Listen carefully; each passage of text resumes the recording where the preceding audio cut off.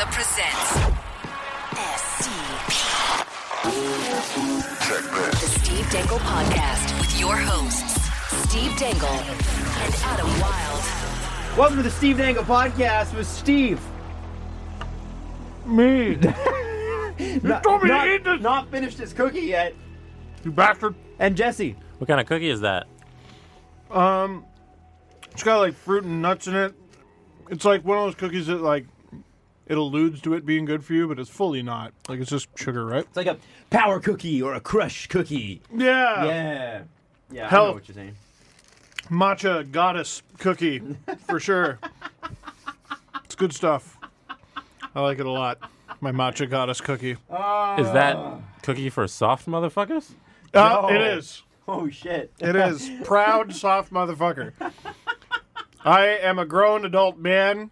I think sweet things are delicious. Pumpkin spice lattes have now crossed over. Pumpkin spice lattes are the Timothy Liljegren of lattes, where they were overrated for so long that now they're underrated. Wow. Yeah. Wow. There it is. Now, you have a lot to say on pumpkin spice lattes. You also have to say a lot on Nick Robertson's positioning. Jesse. Yes. When you were watching Steve Dangle's prospect pyramid video, besides the obvious fact that Steve does not use a ruler to draw his pyramids. No, I just draw things like a kindergartner freehand. His pyramid had a bit of a wave to it, which I don't think the ancient Egyptians were going for that. But, you know. No. Everybody knows that the actual pyramids are crooked. Everybody they're knows not that. Mathematically perfect to within a couple millimeters. No. No. That's ridiculous. Even 3,000 years later. Crazy. But Steve, especially my favorite part was not even when it was the first time when Nick Robertson led the Peterborough Petes in points. And the Peterborough Petes, by the way, Jesse, are not very good. And Steve made mention of that. And he's like, wow, it's amazing. He led them in points as a defenseman. Crazy. And then he goes along to talk about how, the Leafs don't have a lot of A-plus prospects. And he's right, they don't. But they do have their top 9 after Marner resigns locked up for the next 2 to 3 years. Mm-hmm. But you're going to need a little bit of defense, right, Jesse? Oh, yeah. But he sees 3 good prospects in that pyramid that could fill the defensive holes that the Leafs might have in the next 3 years in Liljegren, Sandin, and Nick Robertson of the Peterborough Petes. Noted defensive guy. I'm sure Nikita Gusev could join him on that as well. So as soon as that came out, how long did it take before somebody corrected you? I think the video was posted at 2:30 in the morning, and I found out I was wrong at about 2:31. It's ever since I've been the Squidward meme where he just hands the guy a bat and please hit me in the head as hard as I can. It's always good when you spend all day on a video, literally all freaking day, only to find out that it's useless garbage and you suck and are worthless as a human being, and God, I hate myself. Why did you think that left winger Nick Robertson was a defenseman? I don't know. And here's how stupid I am.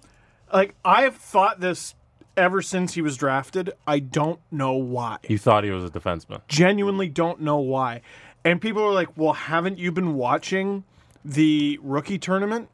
And I haven't been watching it. I've been looking at the highlights. Mm-hmm. And Nick Robertson's done really well. Mm-hmm. And he scored a few goals. Mm-hmm.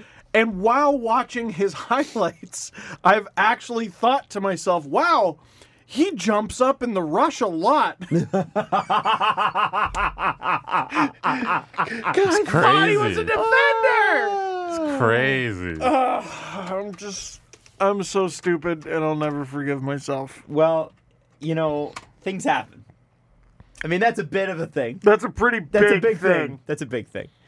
But I also feel like sometimes you need a team of people around you to be like, hey, let's go over this just for a second. My channel's just you. Solo operation. Damn it. But the rest of it was interesting. Especially this stuff on Justin Brazeau, 6'6", who can actually skate. It's kind of nice. He's a Grizzly Bear who can skate, except he's not a Leaf prospect because he's not signed to a NHL contract, but he's been very good at the rookie tournament. That's an interesting one.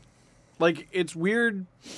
I guess it's not that weird, but like, there's players on the Leafs rookie tournament roster who are not only not signed to NHL contracts, but the Leafs don't even own their NHL rights. Yes. I think you should have to at least own the player's rights, like a junior player or something like Then that. you would be playing for the team. It's like there's not enough guys to fill it out. Yeah, I guess. They need to have guys who aren't on the team. They have a player, Colt Conrad. Everyone's like, cool name. And I'm like, I've never heard of that player in my entire life.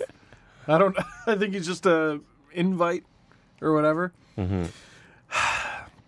Nick Robertson, noted forward. Zach Rowinski, noted defenseman, has signed today. 3 years, $5 million a year. Ha! Idiots! Now, Sorry. Now there is something to the RFA thing, and I haven't quite got into this because it's still pretty fresh, but evidently a lot of his deal is backloaded.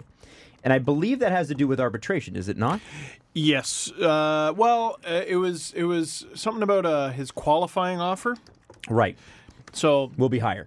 qualifying offer, I can't remember. It's got to be at least that number plus whatever percentage.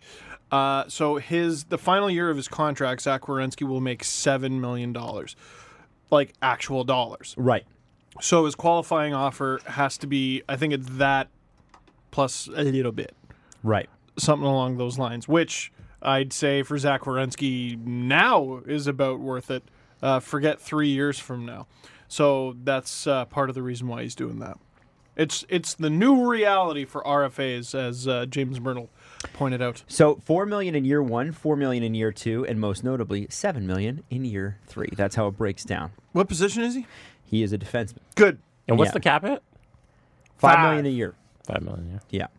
So interestingly, of course, everybody goes back to how does this affect the Leafs. But Because Bob McKenzie actually tweeted about how this affects Boston and Philadelphia, other people with notable RFA defensemen. Now, they haven't had a lot of substantive talks. There have been stuff back and forth or whatever all summer, but it's been typical of all the RFAs where you don't really hear much because there hasn't been much.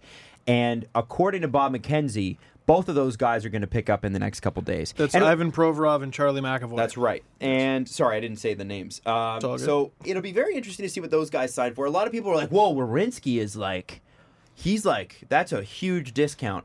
And Dom Lucian made a really good point. And, he went out and he used a chart, but he used a chart that I could understand. Whoa. And this has been something that I think, unless you were really following Columbus very closely, for a lot of people, if you're a Columbus Blue Jackets fan, you can't know how this is because you're a fan of Columbus. But when you follow Columbus from the outside, Zach Werenski is the guy that was like, wow, he was surprised good in his first year. Nobody expected him to be that good. He was the other guy that Toronto might have taken over Marner. Right. And he was a defenseman that they kind of needed, except that he's awful on defense. Oh, is he? He's really bad on defense. Needs to get better in his own end. So Dom rightly pointed out that, yes, very, very good on offense, but this is sort of a prove it 3 years, right? You got to round out your game to get yourself to that elite level, and he can. Most defensemen, it takes, what do they say, 200 games to figure it out, really? Oh, my God, at least. Like, to be truly an elite defenseman. So he's got all the skills. It's just a matter of, can he put it all together? And, Torts' system is Torts' system. I wonder if I've always wondered if last year's Columbus Blue Jackets could have gone further underneath a different coach. I'm just not a Torts guy. That's interesting. And I'll be flat out about that. I don't know that their system fit the players that they had. I think they just ran into the damn Boston Bruins. Yeah, but they also ran into the damn Tampa Bay Lightning. That's true. And ask any Columbus Blue Jackets fan, should they have been bounced as early as they were the last few years before that? I don't think so.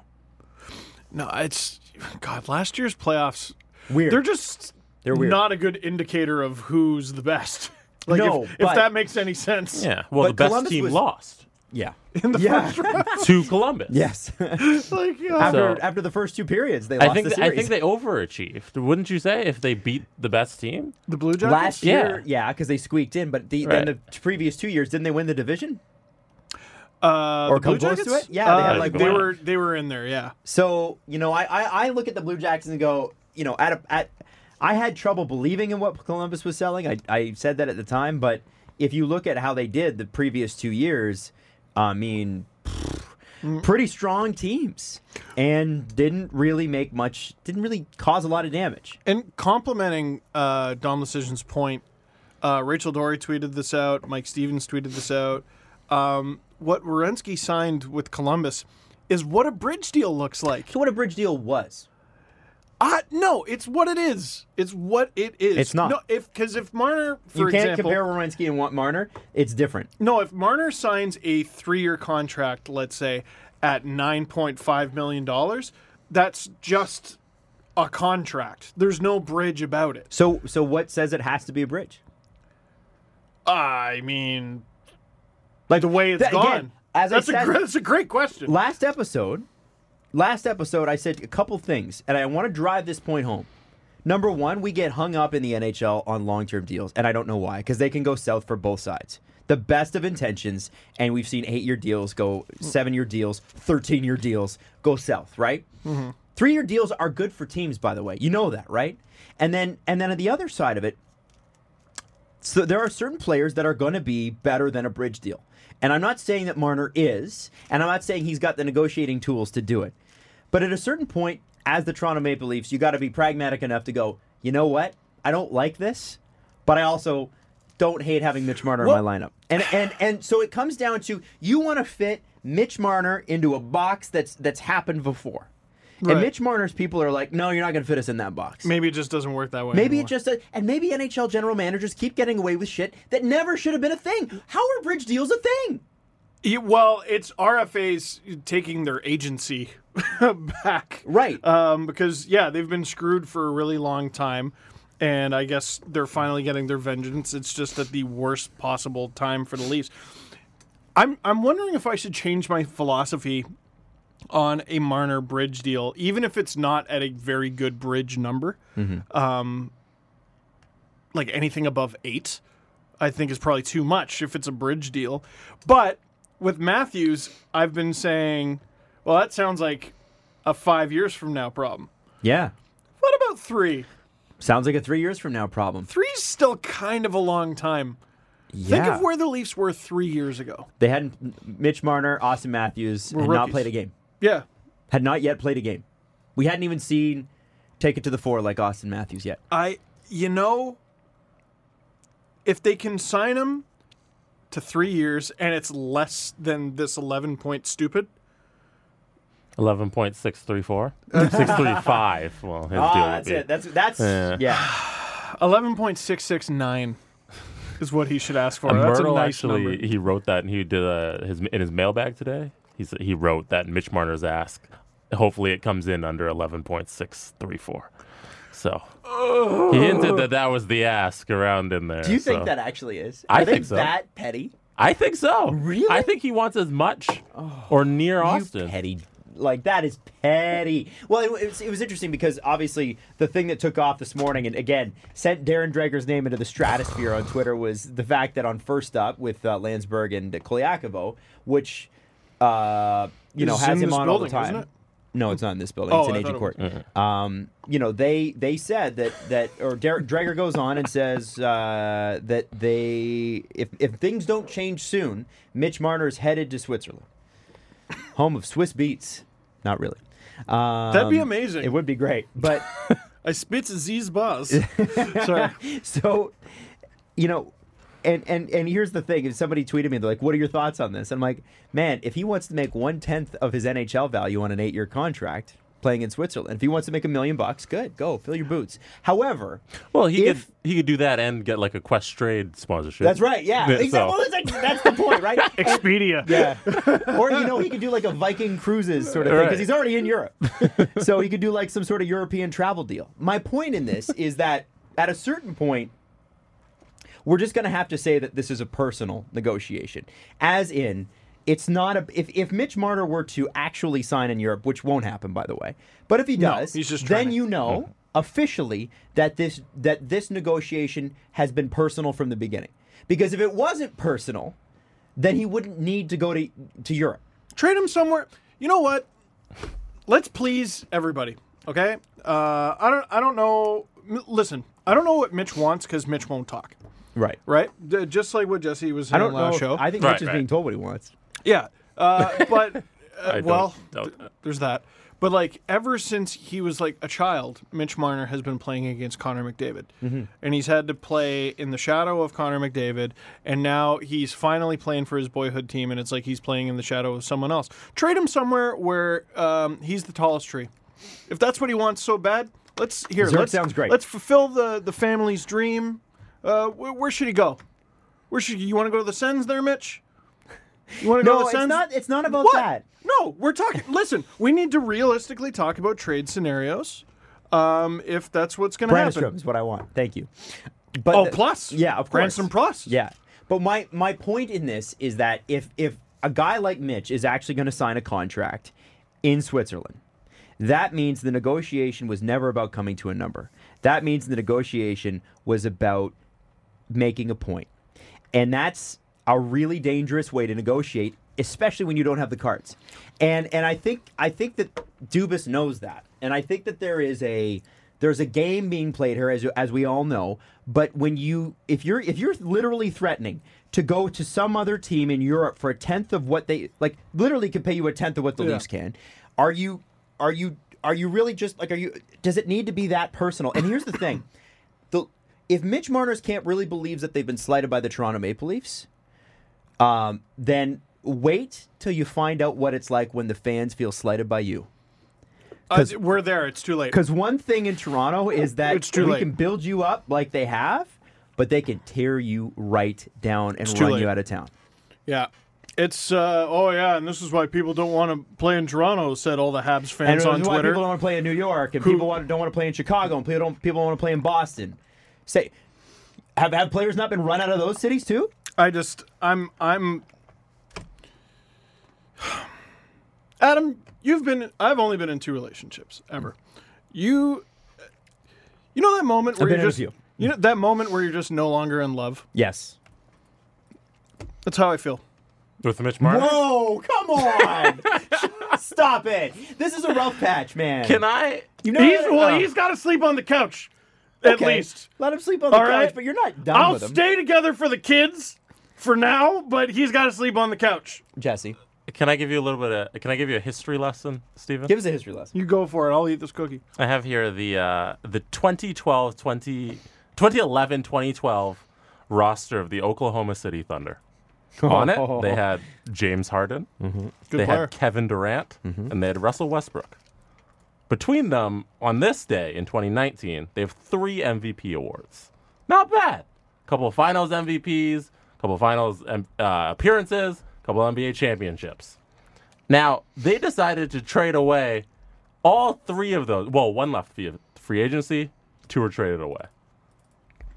I'm afraid if the Leafs just don't cave at some number to Mitch Marner, we look back on it and we say, hey, they had Marner, Matthews, Nylander, Tavares, Riley, Freddie Anderson at his peak, and they didn't pay him the extra $1 million a year just to have this little run. And I don't want to look back and be an OKC Thunder fan. Thank you. And say we had 3 MVPs on our team and now are in a rebuild. I don't want that to happen. Yeah, and OKC ended up keeping the worst of the 3 main guys. They made the worst decision. And the point of contention with Harden was like $9 million they had to go into the luxury tax. It was nothing. And they just decided to not do it. And they traded him away. The what? The luxury tax. What is that? Sorry, I'm unfamiliar with what real leagues do. But thank you. Yes. But it was just a point of money. The Leafs here, it's the same thing. It's just a little bit of money. No, it's fake money. It's an imaginary line that the league has drawn in the sand that is screwing the Leafs and many other teams. Sure. But... And players. Mostly the players. And players. They can still sign whatever number and worry about it later. And have the guy on the team. I'm just throwing it out there. Again, why not if you're going to overpay, you're going to overpay somebody.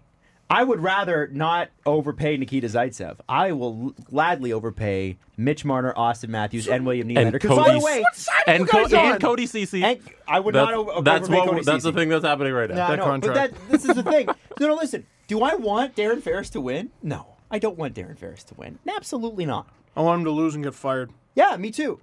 But Hope he gets fired. And you know what? I don't Hope know. you're listening. I don't think the Leafs will actually Get do fired. this. Stop ruining my hockey team. FFS. No, I don't want him to get fired. I just want him to shut up and actually go to the bargaining table. Do your job. But I think ultimately you have to not. Hope Taylor Hall fires you. I think all of the prerequisite things that we take for granted that are unwritten, every term that you've heard, a bridge deal, what a second contract should look like, RFA negotiate, you cannot tell me that this is not different. And I could be wrong, and Mitch Marner could sign for $15 million over the next 3 years, and you guys can point it in my face forever. And you know what? I'll gladly take it, because that would be one hell of a cap number. But you and I both know that that's not what's going to happen. You know Mitch Marner is going to get an outrageous number. I said it last episode, and I will continue to say it. It's an outrageous number by any of these, any of the mathematical conclusions that people have come to. And guess what? It's going to be okay.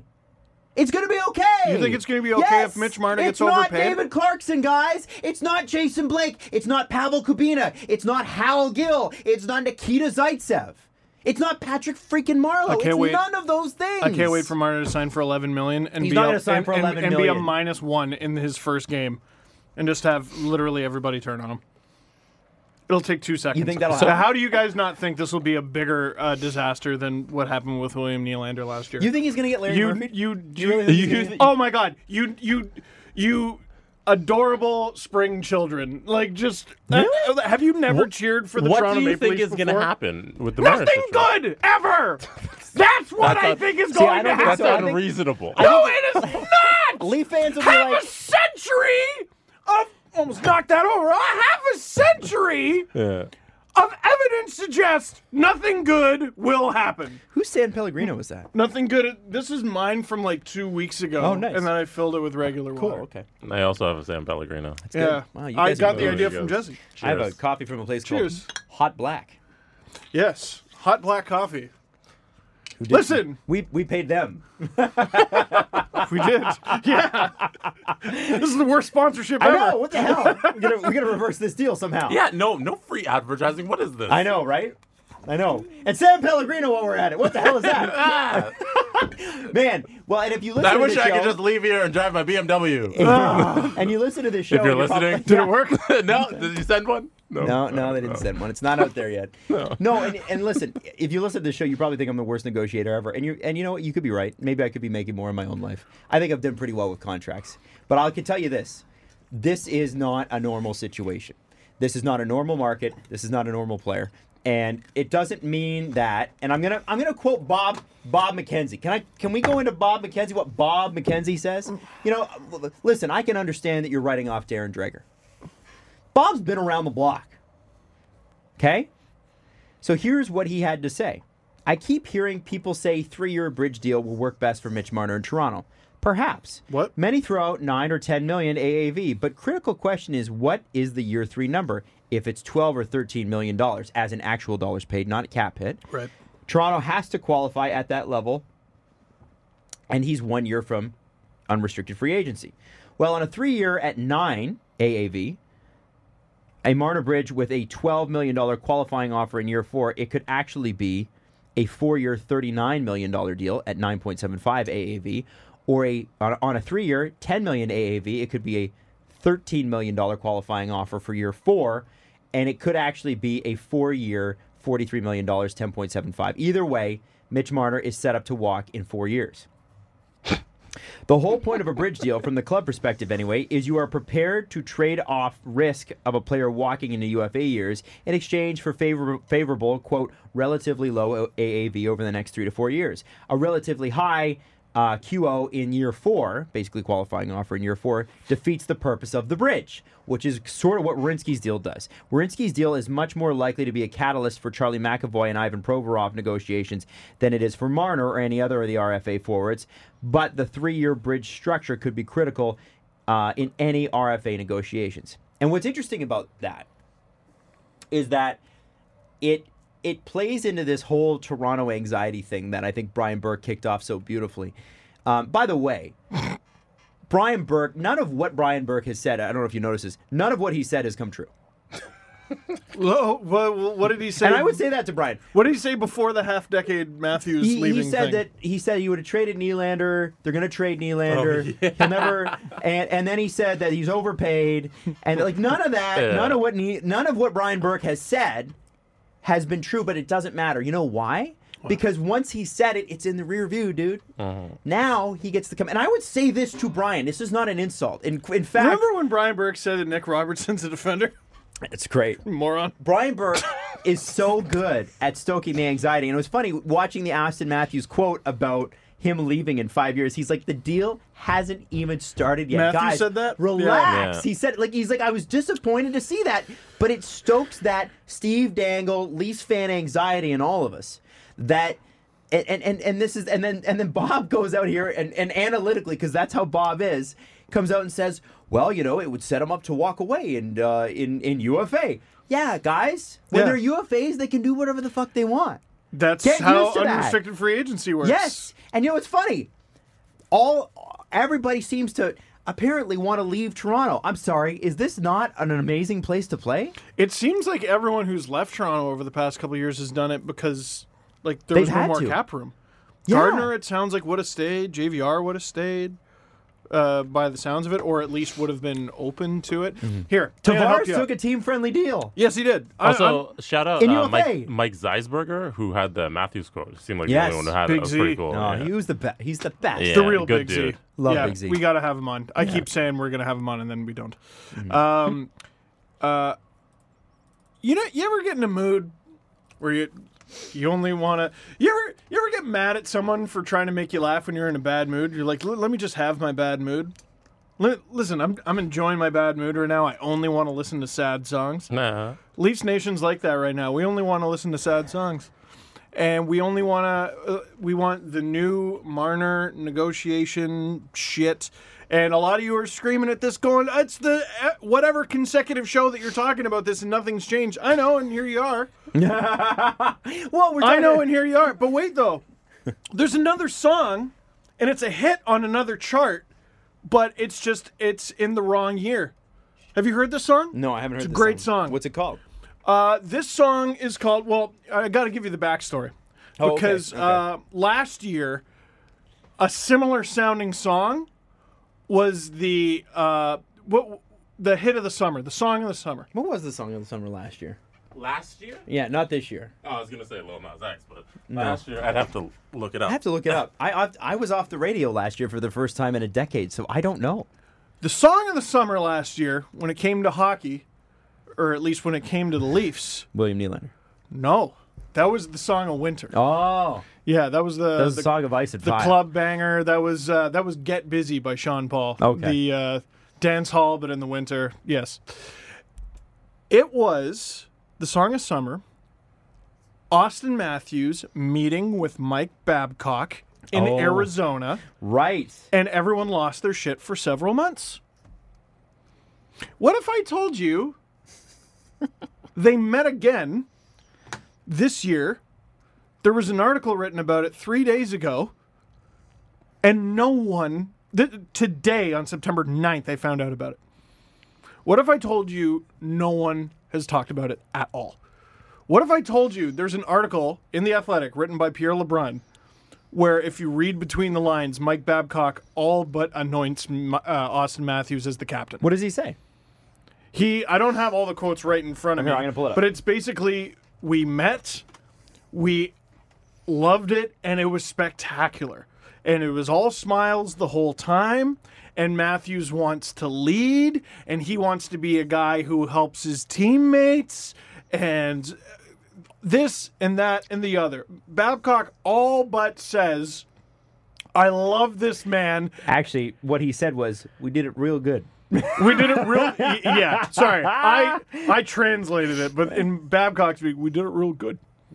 He said, I got out of Phoenix. No one knew where I came from. It was unbelievable. It was unbelievable how we got it done. It was great. We were laughing about it. And Matthews said it was nice to have that this year instead of the fiasco from the year before, which, by the way, was reported by former Sportsnet guy John Shannon, who said it didn't go well. That's right. Now, Matthew said of Mike Babcock. He was great. A lot of positive stuff. We've made good progress. Like anything, I'm never going to completely agree on everything. I think we've had some good discussions on different topics. We went over some stuff that we both thought we should go over. It was all pretty positive. Babcock's enthusiasm exploded through the phone line Wednesday when asked about the meeting. Steve, here's what he said. Wow. Okay, you're going to podcast FR to this one. Okay. Whoa, okay. All right, so when I got together with him this summer, it was spectacular. And his confidence and how he feels and how important he wants to be on the team. Like, you have to get yourself going first, then you can help others. And he's at the help others stage. And I think that helps your team win. I think it's real important. He feels good. He's got a swagger about him. He's got a confidence about him. Yeah! He's more relaxed and comfortable than I've ever seen him. Get relaxed and comfortable there, Austin. Oh, baby, who's not fired up? Who's not... Wait, are you making this up? Is this a screenplay? Is this The Cursed Child?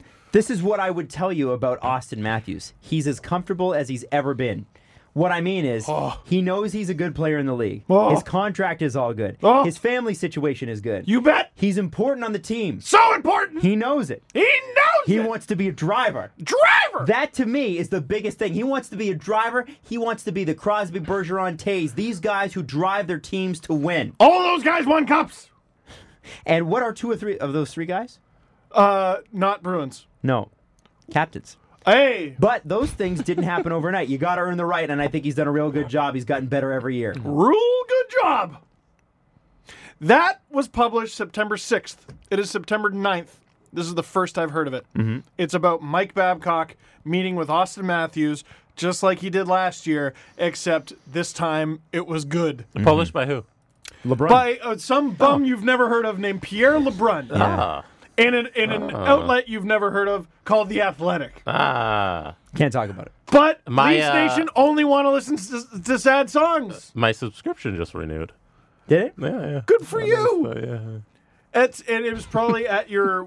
you can find out about it. I can. I can read you got that. your discount code right when it came out, so you pay they pay you $4 a month for you to read The Athletic. Yeah. Also, I did the most important work of the podcast, and I looked at the 2018 songs of the summer, and my final decision is that "In My Feelings" was the song of summer. Without question. For 2018. Yeah, with the challenge and everything. Yes. Yeah. So it was the In My Feelings challenge, which worked because there was some feelings happening last summer. There were some feelings. Now, this summer, it was Old Town Road. Mm-hmm. Yes. So that doesn't really fit the narrative we're going with here. But all the same, it's the same. To me, the Marner and Nylander stuff is all the same anxiety. It's the same thing, feels the same, smells the same, looks the same, except, like, the dads are even involved. Like, it's so to a T the same freaking thing. And it's so funny because the reaction to Nylander was, yeah, that's pretty much what I expected from the pretty boy. Yeah. The reaction to Marner is, oh, I'm so deeply wounded and disappointed. Yes! Yes, Adam! There it is! Oh, you... Stick with my boy! This guy! Yeah, so, he nailed it! If it's so important, why are you so afraid of overpaying him? I'm not done yet, Jesse! I'm not Let him go. Listen, Let him go. Let me go! Let me go! Adam frigging nailed it! You tapped into it! I was talking to someone yesterday, and they're like, oh, they're not going to treat Marner the way they treated Nylander. I'm like, what are you doing? Pay attention. Yes, they are. But then I was like, wait a second, no. It's like 2 popsicles and they're both popsicles, but they're different flavors. What about the Nylander situation and the Marner situation tastes different? What is it? Whether it was xenophobia or Pritophobia? because he's hot or whatever it is, people expected the Nylander situation to go the way it did, and to them, they were right when it went the way it did. Mm-hmm. With Marner, they're heartbroken. They didn't think Golden Boy would ever do this to them. Mm-hmm. As if he lived in this fantasy world that operates on a different currency other than money. Oh, Adam, you freaking nailed it. You nailed it. Why? That's what it is. They're disappointed. They're shocked. They didn't think this guy Give the Golden Boy his money then. No. Golden Boy. See, that's the thing. Golden Boy. No. But, Jesse, now you're going to have to give everyone who asks you for money. No, but you just said this one means more. He's so special. No. Everything. No, but that's not what I said. And he asked. It's not the what I emotional said. connection to Mitch Marner. Like, okay, let me throw this at you. The guy who dove in front of the shot in Game 3 would never hold out on his team. Yeah. People I didn't was- want to believe that it Every would do- Saturday night at first intermission for my entire life, I was told that the guy who would dive in front of a shot would not do this. Why is it not? And now he's then doing it. Why? The guy who dove in front of that shot deserves everything. Deserves the sun and the moon. Why is it not the other way? Okay, If it's one way, why isn't it the other one? let's give everyone who blocked a shot $11 million. Not everybody is Mitch Marner. Why not this one kid? Because not everybody else is Mitch Marner. Mitch Marner is Mitch Marner. No, that is super-de-duper special money. What if he's super duper special? Is that not What why he's if? breaking your heart? So What much? if? He's had 1 year of super-de-duper. Yeah, And it he- wasn't even super-de-duper. And he had 1 year of playing with a center who is legitimately super duper. Olympic caliber gold medal winning In a year centerman. where scoring went up, Yes, and league-wide. but I mean John Tavares has a history of elevating people's games. Like Kyle Okposo, his grandkids owe John Tavares Christmas presents forever. Matt Molson, Josh Bailey, Anders Lee. It's crazy. Yep. It's crazy. And Islanders fans, don't take it as an insult. He was great. Yeah, and I'm It's not just- ripping on any of those players, but they're just not as good not with him there. yeah, they benefited from John Tavares. Right. So to look at Mitch Marner, who was a 60-point guy until he played with John Tavares. By the way, Mitch Marner was not playing with slouches. He was playing with JVR and Bozak. Well, at very least JVR, you know? And a lot of those listen, points Bozak's not a slouch. He's a 50-point centerman. He's not bad. Right, that's fair. The fact of the matter is, it was a frustrating line at times, but yes, yeah. of course it was, because Bozak and JVR are frustrating players sometimes. Love that Mark Hadmar line. The point is, Mitch Marner has a season with John Tavares, explodes, and that's great. And not everybody with John Tavares is going to score 94 points, because none of the players on the Islanders we mentioned scored 94 points. I get it. I get what you're saying. And I don't mind overpaying a little. If it's supposed to be 7, I don't even mind it being 9. I don't care. But when we get into the 11 territory, yeah, no. Yeah, no, Take this a is seat. absurd. Take a seat. I understand. Listen, Bye, Mitch. do you mind slightly overpaying them? No. Do you think you should, if you're going to overpay anyone, it should be your stars? Yeah. You think we should give them $11.5 million? What? No. That's not what I... No. No. But let's start listening to happy songs. Give it a shot. What happy songs do we... Well, Babcock and Austin Matthews are getting along, which That's is great. the happiest song ever. That's Well, the happiest song we've heard in I don't even know how long. William Nylander is going to play with Austin Matthews right at a camp. We also know that John Tavares can play with anybody and make them good, so it doesn't really matter who's on his wing. They're probably going to score a lot of points. Kasperi Kapanen, happy birthday. Yeah, right. Oh my God. Yeah. I don't know if there's a Leaf luckier than him heading into this season. Because he's going to get a shot. I don't know where it's going to be. It could be on Tavares' right. It could be on Matthews' left. I don't know. I think either is an excellent situation for him. It's good. Could be on Tavares' left, really. I think he works better with Matthews. I think it'll be fun to watch. And also, no Zach Hyman to start, right? Right. So Although there's he was two- on the ice today Yeah, and but taking shots and two stuff. key wingers out to start the season. Janssen and Kapanen are just they've got to be thrilled. And so does Trevor Moore. So does, and hear me out, Jeremy Bracco. That is a very... I was thinking about that during the prospect pyramid, and he was one of the prospects I didn't screw up completely. He sure does provide what the Leafs would lack without Marner. A super-duper light version of that. But, I mean, he would provide that. The criticism about Jeremy Bracco, because we started to overrate him, was that so many of his points came from the power play. And I'm like, well, the Leafs power play sucked last year, so is that necessarily a bad thing? He's a specialist on the power play. I don't hate that. Not You at bring- all. He's you a have depth penalty- guy 5-on-5, and he plays on the power play. Yeah. Totally cool. Put- with that. yeah, you put him on, like, literally, we have guys who play short-handed who are fourth-line guys. Why not have a fourth-line guy who can also just be power play and feed and plays 9 minutes a night, but he feeds beautiful passes and is a great setup guy? Yep. I don't see how that could be a wasted roster spot. I just don't. Nope. It could be amazing. And so if, again, Jeremy Bracco is not a replacement for Mitch Marner, But you have one of the things in football that I really love to watch is specifically, I love watching the Patriots for this. They are brilliant at going out and finding the same guy over and over and over again. You've said this, yeah. Wes Welker is Julian Edelman. They've got 2 running backs who are the same guy, who they just kind of do 1-2 punch things. Like it's funny because Bill Belichick has this thing where he's like, I need these tools from this position. And hockey, we haven't got to that point yet because I think hockey's a little bit like, football is like stop, start. Things are a little bit more fixed. And I get that there's a lot of a chaos element in hockey. But Mike Babcock really likes that role definition. Right. Except that Mike Babcock's role definition is about 20 years old. A little bit. Right? If there's an opening in his mind to grow that, and I think there is. I really do get the sense that there is, that he's open to it. You know what? I didn't want to listen to happy Mike Babcock songs, and then all of a sudden... I heard one, and I was like, whoa. Man, that's a banger. Yeah. Why don't I listen to some more by this artist? You know what? I was really One of the top 5 Spotify songs by this artist. Yeah. What was I listening to? I was listening to the... Man, for the longest time, I was listening to the Fire Babcock playlist. Right. And I took one listen, and I'm like, you know what? Babcock as a Leaf statue candidate. All right, I'll listen to this playlist for a bit. Yeah. Why not? I'm into it. Why not? I need to listen to some new music. Sometimes, like the Backstreet Boys, you need to go away so people miss you, and then you come back and you're more popular than ever. The Jonas Brothers. Jonas Brothers! Dude! Okay, so I had to go to the Jonas Brothers in 2013, and it was at a 15,000-seat amphitheater.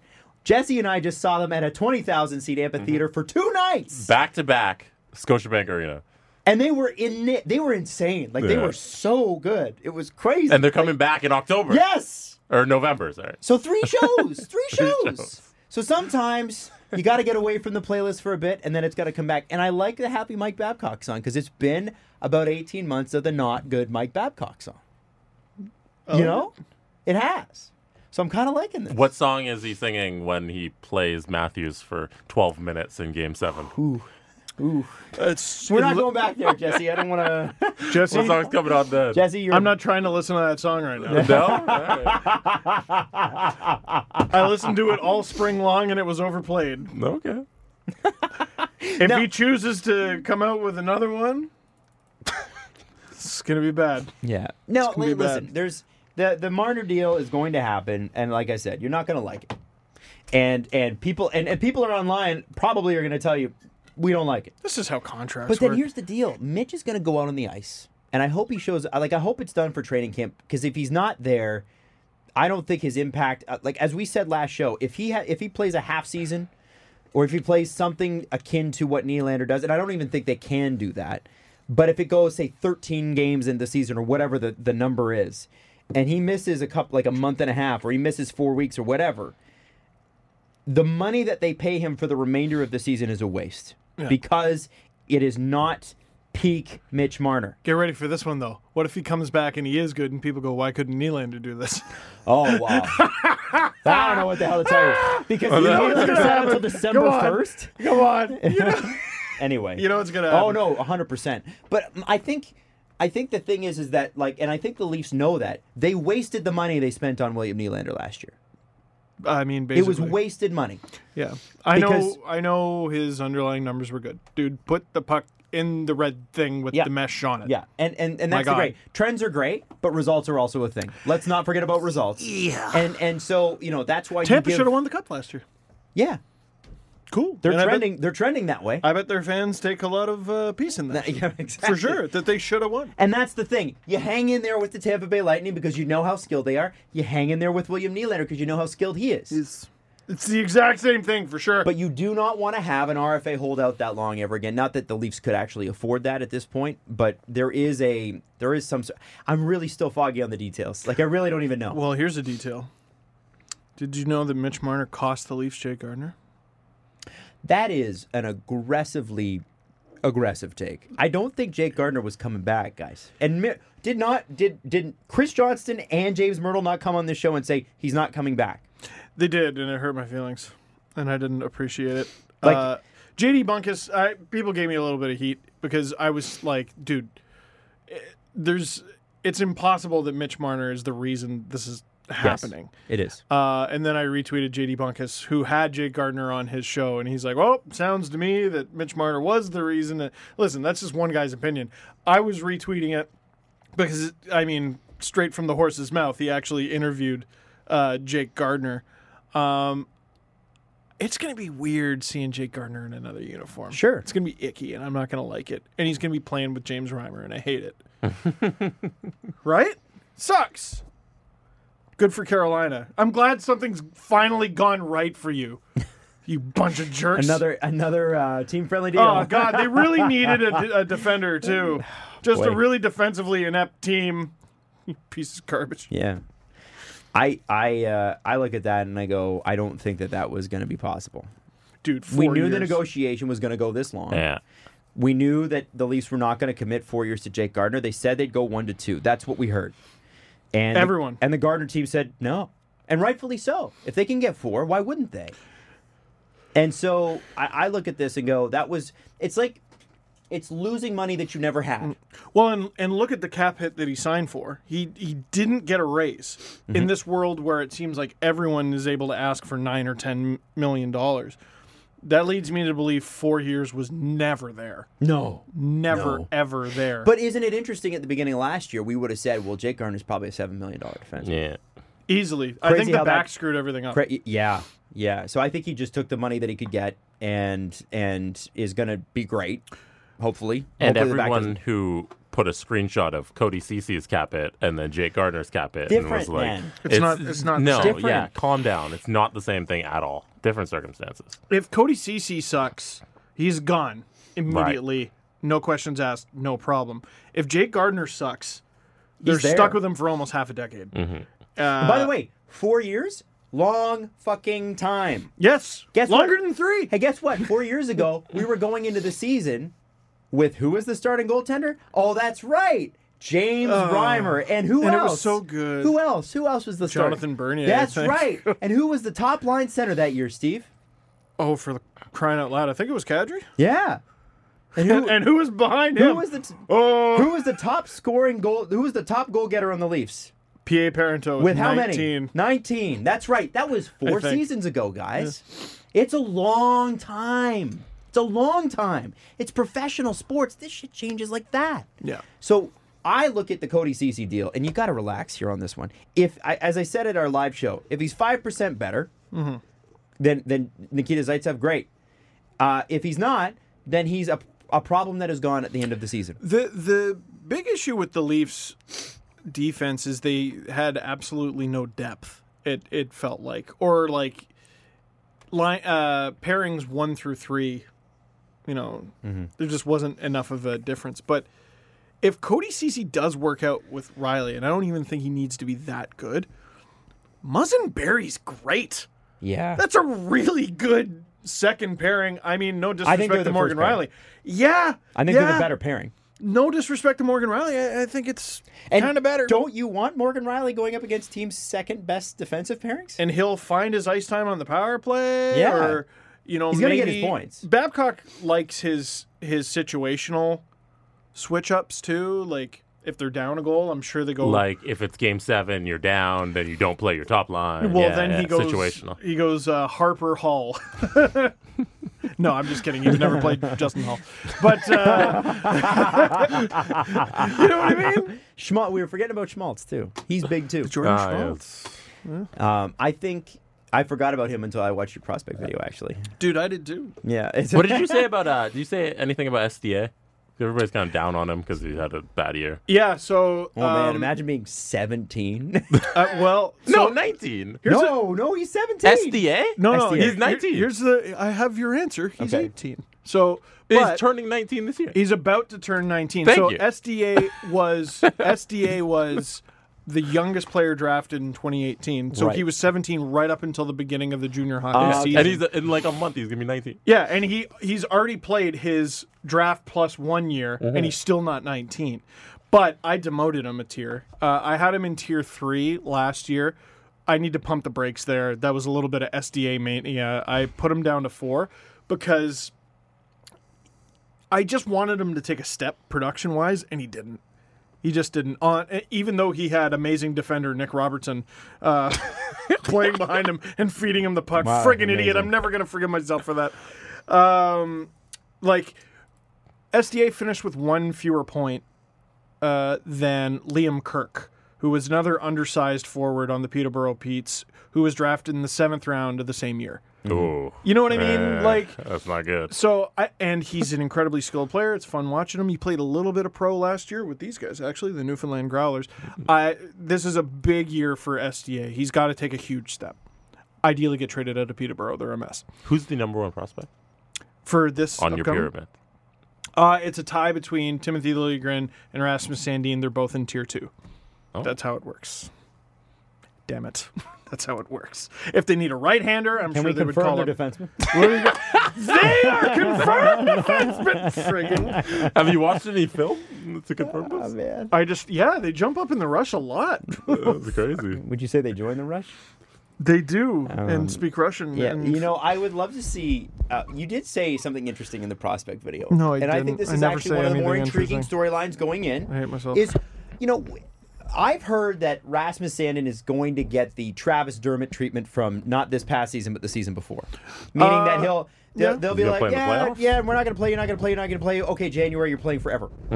And I just don't think unlike Travis Dermott, Travis Dermott had to jump in and actually be very good. The Leafs defense is deep enough now where if Sandin and Liljegren were to make that jump this year, we might start the season with Harper. We might start the season with Schmaltz. We don't know. But they won't be there the whole time. The top 4 guys are Muzzin, Barry, Riley, and yes, Cody Ceci. Yes. And so Travis Dermott had to jump in, and it was like, okay, Travis, you are paired up with Roman Polak. Good luck. Yeah. You're going to be moving the puck. Whereas with those guys, they can dominate the tough minutes, the tough lines, and you can warm these players up and see what you have there. So you may be saying, what's the point of having Rasmus Sandin start the season if it's just going to be Travis Dermott taking his place? Well, I mean, maybe that's the best way to do it. Maybe you say because Travis Dermott is injured.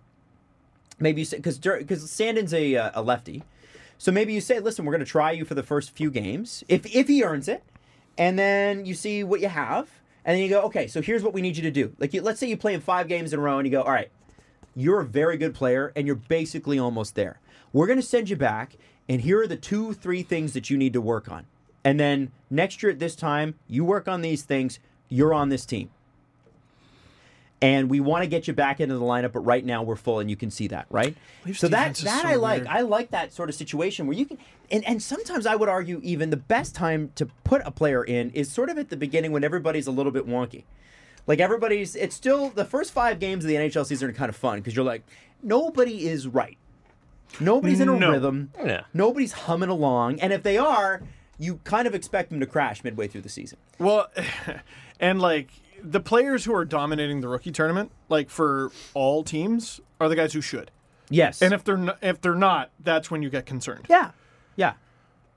Right? I just look at it and I go, Wasn't Marner struggling throughout the rookie tournament or something? And everyone's like, "Oh my god!" I don't think you can take anything away from those tournaments. no, I You think really can't. you're looking at skill. Right. Purely. You're not looking at how they played in that No. particular game. It's and with all due respect to the fans in Newfoundland, they're not doing a ton of evaluation at that game.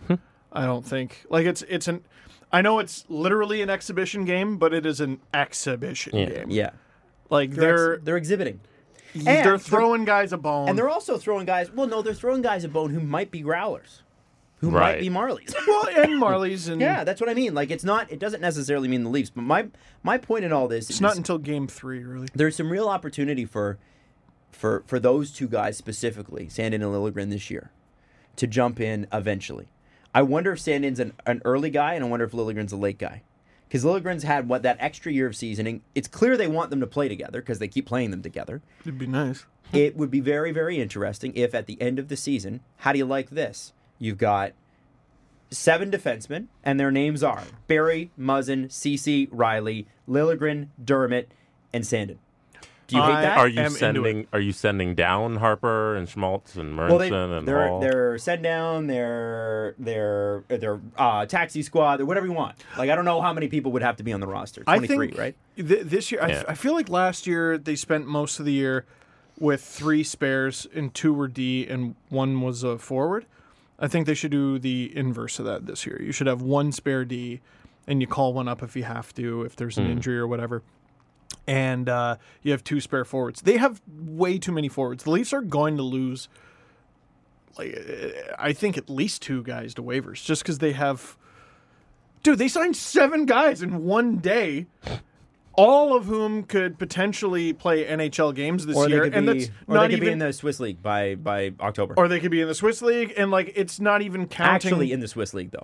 Yes, literally, and it's not even including guys like Mason Marchment and Pierre Engvall, who have legitimate shots of graduation at some point. I don't know, it's very interesting. I don't know. The one thing the prospect pyramid did for me, besides destroy my confidence, is got me really fired up for this season. I'm interested to see what the hell they do. But I feel like most years, you're like, okay, it's down to 1 spot. Mm-hmm. This year, because of injuries, because of turnover, I don't know what the hell this team's going to look like at all. Yeah, and I think what you see on opening night is going to be a lot different than what you get at the end of the season. Way different. You're talking about potentially 5 or 6 spots changing, right? Because you got to think, you're starting the season bare minimum without Hyman and Dermott. And if Marner doesn't sign, then that's 3.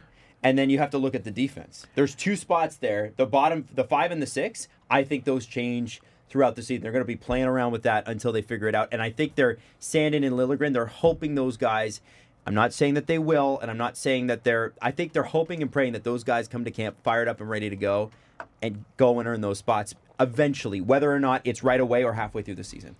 If you're Liljegren, why not you? Well, yeah. Why not you start the season? He's going to walk in being the 3rd most skilled right-handed defenseman the Leafs have in the organization. Probably Maybe second. Yeah. Maybe second. Maybe second. I don't know. I couldn't compare him and Cody Ceci, but I think the only edge that Ceci would have is the experience that Mike Babcock values so much.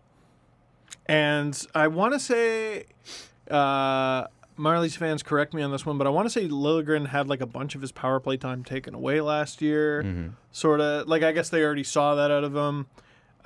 So that's not something he necessarily relies on too heavily. That should be the goal. That should be the goal. I regardless of who you think is better, Sandin, Liljegren has the better shot to make this team out of camp. Easily. Man, it's interesting. Is Mitch Marner's contract situation enough water to extinguish the fire that you had after doing the prospect pyramid? Well, you said you were fired up for the season. Does Mitch Marner knock that down? My coffee hadn't kicked in. I was grumpy at the beginning of the show. You know why? Steve told you why he's grumpy, Jesse? No, tell me. Okay. Well, Steve, you want to?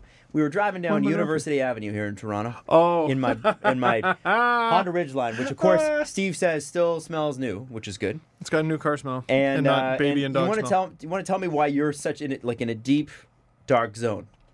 Well, I have what Molly Weasley would refer to as a case of the Salins, or fits of the Salins. Yeah, it's not because, listen, I am very upset about my mistake in the prospect pyramid video. I get one of those a year. It's the unofficial kickoff of the season for me, and I fucked it up. So I'm very upset about that. I went to bed late. I got up late. Sucked. But I've sort of been depressed over the past week. And it's because I've been playing Red Dead Redemption 2, and it's a really immersive game, and I'm at an extremely depressing part of the game. And I play the game more and more to get out of the depressing part of the game, but it just keeps getting more depressing. So now, my mission tonight is to go home and dummy that game. So you can get through it. So I can get through it. Please tell me there's salvation for Arthur Morgan, damn it. I just feel terrible for him, Adam. I feel terrible for Mr. Morgan. There you go. Now, so that's got you in the I'm rut. depressed because of Arthur Morgan. Well, on this Friday, NHL 20 comes out, so you switch to that. Yeah, did you see the screen grabs today of Phil Kessel retiring and somebody hiring Phil Kessel as their head coach? What? Yeah, He's in franchise mode. This year they have actual head coaches that you can hire and fire, like the old Madden games. So now when a player retires, they fall into the coaches pool. So somebody Yeah, hired it's Phil pretty cool. Kessel as the coach. That's great. Right? Because they could have had this hire fire whatever thing. The fact that they add former players to the pool as it goes on and not random computer generated names. Yeah. I love that. That's good. It's fantastic. Maybe I go back to franchise mode this year. I think I'm going to do it. I've only been Be a Pro for the longest time. I hate Be a Pro. It's so lonely. It is lonely. I wish there was more communication and Be a Pro. Like, I remember in other games, there was MLB games that I would play, but like, okay, the coach sits you down and like, listen, we want you to work on this or whatever. And I know that there's like, there's a little bit more investment in some of those games because they sell better. Yeah. But I do find Be a Pro, like, it's like you sit off, like when you go off and whatever, you obviously are going to skip. I don't want to watch everybody else play while I'm playing. I don't have time for that shit. Yeah, like, no, it's boring. But it is. Well, and there was a glitch a few years ago where if you don't ask to get on the ice, you just won't. Friggin' remember that?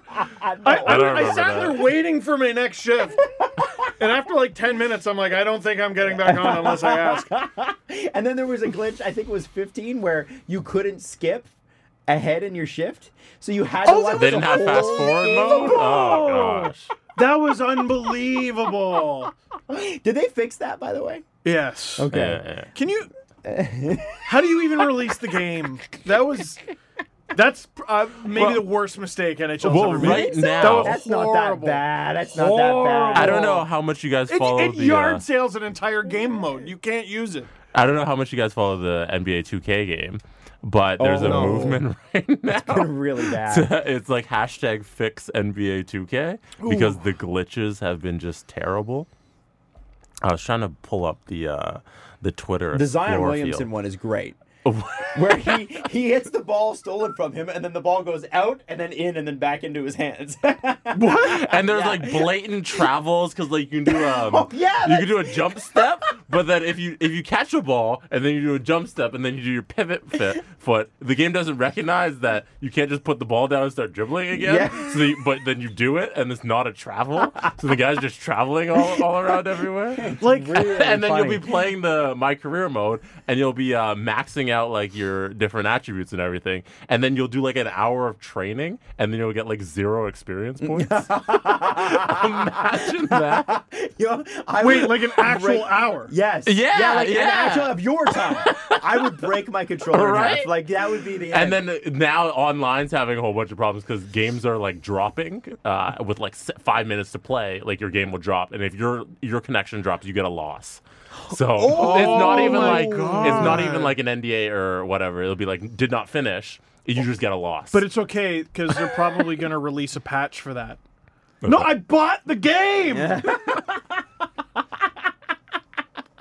I? Why do I sound like an old man going? I paid for the game. Give it to me. Everything you give me after that is a update. Thank you very much Well, for that. and But this I is- bought this We're game. talking about it on this show, and we have to go to a call here in a second. But I just want to quickly mention something. TJ, who we work with on Virgin, I think it was him that came up with this. He said, "Why do they have to release a new game every year?" He said, "What I don't understand is why you don't release a game." And then people pay for the patches, or you buy a season pass, which matches how much it would cost for 2 years worth of one game, and or it's like you buy the roster update or whatever. You can make it either make it either like a la carte, or you can make it you bought the season pass so you get everything. Well, at $80 for NHL every year is insane. Well, why wouldn't you pay? Why couldn't they come out and say it's $160? However, it's the full 2 years, and then 2 years from now, when we actually have some really cool updates to show you, we can give you that. You know what I mean? Like the game could take a genuine step forward, and this isn't just the NHL; it's all games. You could have these games go. All right, we got the team that's going to work on the patches for this, and the roster updates or whatever. But this is what the game is. Then for 2 years, another game's in development and ready to release 2 years later. That's like, whoa. And I would pay for that. I want to pay for a new game. But the thing is that every time with NHL and with FIFA, there's not a whole lot of change year to year. Over maybe 5 years there is. Yeah. But it's little tweaks here and there, and that's not enough to get me to buy it. But if you could go, guys, we heard you the last 2 years on this game. Here's the holes in our product. Boom, we've fixed them. What do you think of this? And the problem with the NHL games is every year, in order to justify the $80 you're spending, they add another game mode. And I always go, oh, this is a cool mode. Like ones. Threes was a really cool mode. Then they added ones, and I go, that's cool. And that's cool. But all the glitches stayed. Yeah. Like they stopped adding game modes and improve them. But like most people wouldn't pay $80 for, we improved all the game modes. So I think you're right, though. Like, yeah, just have patches for as long as it takes. Keep updating the roster. This is the game for the next 24 months. And after that, we're going to come out with something. We're going to hit you hard with some new graphics, new modes, updates that are like you know that people are like, well, like we were talking about player mode, right? So it's like it's lonely. Well, how do we make it less lonely? So you sit down in a boardroom and you got a few months to say, here are the ways we think we can make it less lonely. There you go. Or communicate, or it's a little bit like Red Dead, where there's multiple buttons for it. You can call for a pass. You can chirp someone. You can imagine you added a shit talking mode to NHL. That'd be awesome. You know, it'd be really cool if you could be a player with your friends. And you get drafted into a league. Maybe you start on a junior team together. You play that season, and then you get drafted. and You're all on separate teams, but you have to like go to this day. Okay, so so it's not ECHL. You're talking. You're in the be a player you mode. have franchise mode, except you guys are all be a Yeah, player. you compete with each other at franchise mode. They have that. They have a version of that. Can we do that? It's What, not like Hut. Yeah, it's kind of like Hut's Hut, not but like Hut's that though. Hut's not like the the same. dumb cards and stuff. Yeah, Like I don't want that. I want. Well, that's how they make a lot of money. Sure. Is Right, friggin' the microtransactions. kids in tier 10 get to kill you with some team with like Pavel Bure and Pavel Datsuk on it, and when you got Ryan Reeves on your top line. Speaking from experience, my brother-in-law is the father of 3, and then he's got his wife has 2 from another marriage. So there's 5 kids. Yeah. So his only saving grace in life is playing FIFA. And he was like, let me show you. He's like, I'm really, really good. And he was talking about it. And he's like, he's tier 2 or tier 3 or something. It's like really hard to get to. Fucking hard. Yeah. So then he's like, so he goes into this FIFA game and he's like, oh, this guy's lineup sucks. Like, I'm going to kill him. And then all of a sudden he sees one card and it's a Pele gold card. Jesus. Every time Pele touches the ball, boom, in the net. Like, Wait, that's the other guy. That's why Hut's so dumb. It's not fair. It's not reality. Like, it doesn't make you good. Yeah. But this guy isn't like my brother-in-law. God bless him, is spending hours. He's literally mining cards. That's Not what he enjoying does. himself at all. No, he doesn't get to At play. all. He just mines cards. And then a 14-year-old pulls a Pele gold card because he paid $20 with his parents' credit card, and you're screwed for life. Oh, $100. $100, whatever. $100 for a not real player. Look it up. There is it's expensive because FIFA's a whole new level, right? Like that's worldwide. It's insane. And so he was like showing me this, and he's like, you and Steve should be doing more of this stuff. And I'm like, you're absolutely right. We should be. He's like, because we gotta, and I want to. I've been talking to people about streaming, but he's like, he's like, literally, you don't even need to stream. He's like, just talk about the cards. And people, like, he's like, it would be great to have someone interesting talking about the cards. And I'm like, man, Steve would be perfect for that. I could talk about the cards. Like, I would love to tag team with someone where I talk about the cards and someone else plays.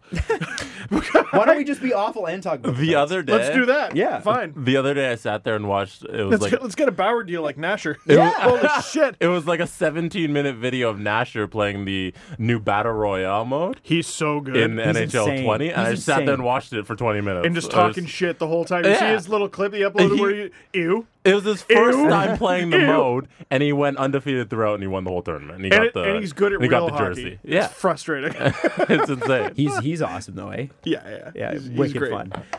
Okay, we got to make a call now. One of the things, this is a hot button issue, and we talked about it in the last show. And quite frankly, with most people, they have the same questions that I did, but I got lit up online by several people who were super pissed off that I dared to ask some questions about the NWHL and the PWHA. And to catch you up in case you have been a little out of it this summer, as I have, because quite frankly, hockey was not my focus this summer. How's your daughter? Yeah, exactly. So the NWHA, the NWHL has a league. There's a lot of letters coming up. Yeah. They are the professional women's hockey league that exists today. They have a 50-50 revenue split with the players, and there are 150 plus players that are saying we're not going to play with that, although some have crossed the picket line. They have formed the PWHA. That's the Professional Women's Hockey Association. Yeah, because they're starting. Essentially, it's a union of people, whether or not it's a registered union or not, and I don't know that for sure. The point here is that they're saying we are not going to play until there's a more sustainable model. Now, the issue here is that they are pulling themselves out of professional women's hockey because they think it should be, from what I understand, a lot more like what the WNBA has with the NBA, where it's an NBA, WNBA thing that the NBA created, that they fund, and that... Well, this is our theory. That's the theory. With it, yeah. They had... Now, it's interesting... We're not the only ones who have this theory. Yeah, it's confusing. Yes. This whole thing is confusing. So, we're going to try to cover off all the angles as we go, and I understand that the phone call we're about to have is going to piss some people off. But I really don't care, because I don't think people understand that there is a NWHLPA. Yes, and legitimately, I did not understand. I did not know that. So we're going to bring on Anya Packer, who is the head. And we're going to get her thoughts on the Twitch deal, which some people have called groundbreaking, other people have called a joke. And we're going to get her thoughts on what's happening with the PWHA, who did not include certain players from the NWHA. God, there's so many letters. HL, excuse me. There's a lot of letters. Sorry. PWHPA. Yeah. Oh, it's PWHPA. Yes. Oh, my God. I'm sorry. Well, my confusion, my bad. But she's with the NWHLPA. Right. Yes. And they play defensemen. You they might be defensemen. Yes. So we're going to bring Anya on now. So we're going to bring on Anya Packer, who, to her credit, after our last episode, reached out to Steve directly. Yes. And yes, because it's always great when someone extends an olive branch. Hey, you seem like you're struggling. We are struggling. And that's what she did rather than smack me. So, Anya, can you explain what the NWHLPA is? Because it's so funny. There are three parties in this. It's the PWHPA, it's the NWHL, but everybody's forgotten about the NWHLPA, which is the actual Players Association for the NWHL, which is sort of important. Yes, that's me. And I'll give you a little background on myself and what we do. So I'm a former player. I played for the Connecticut Whale.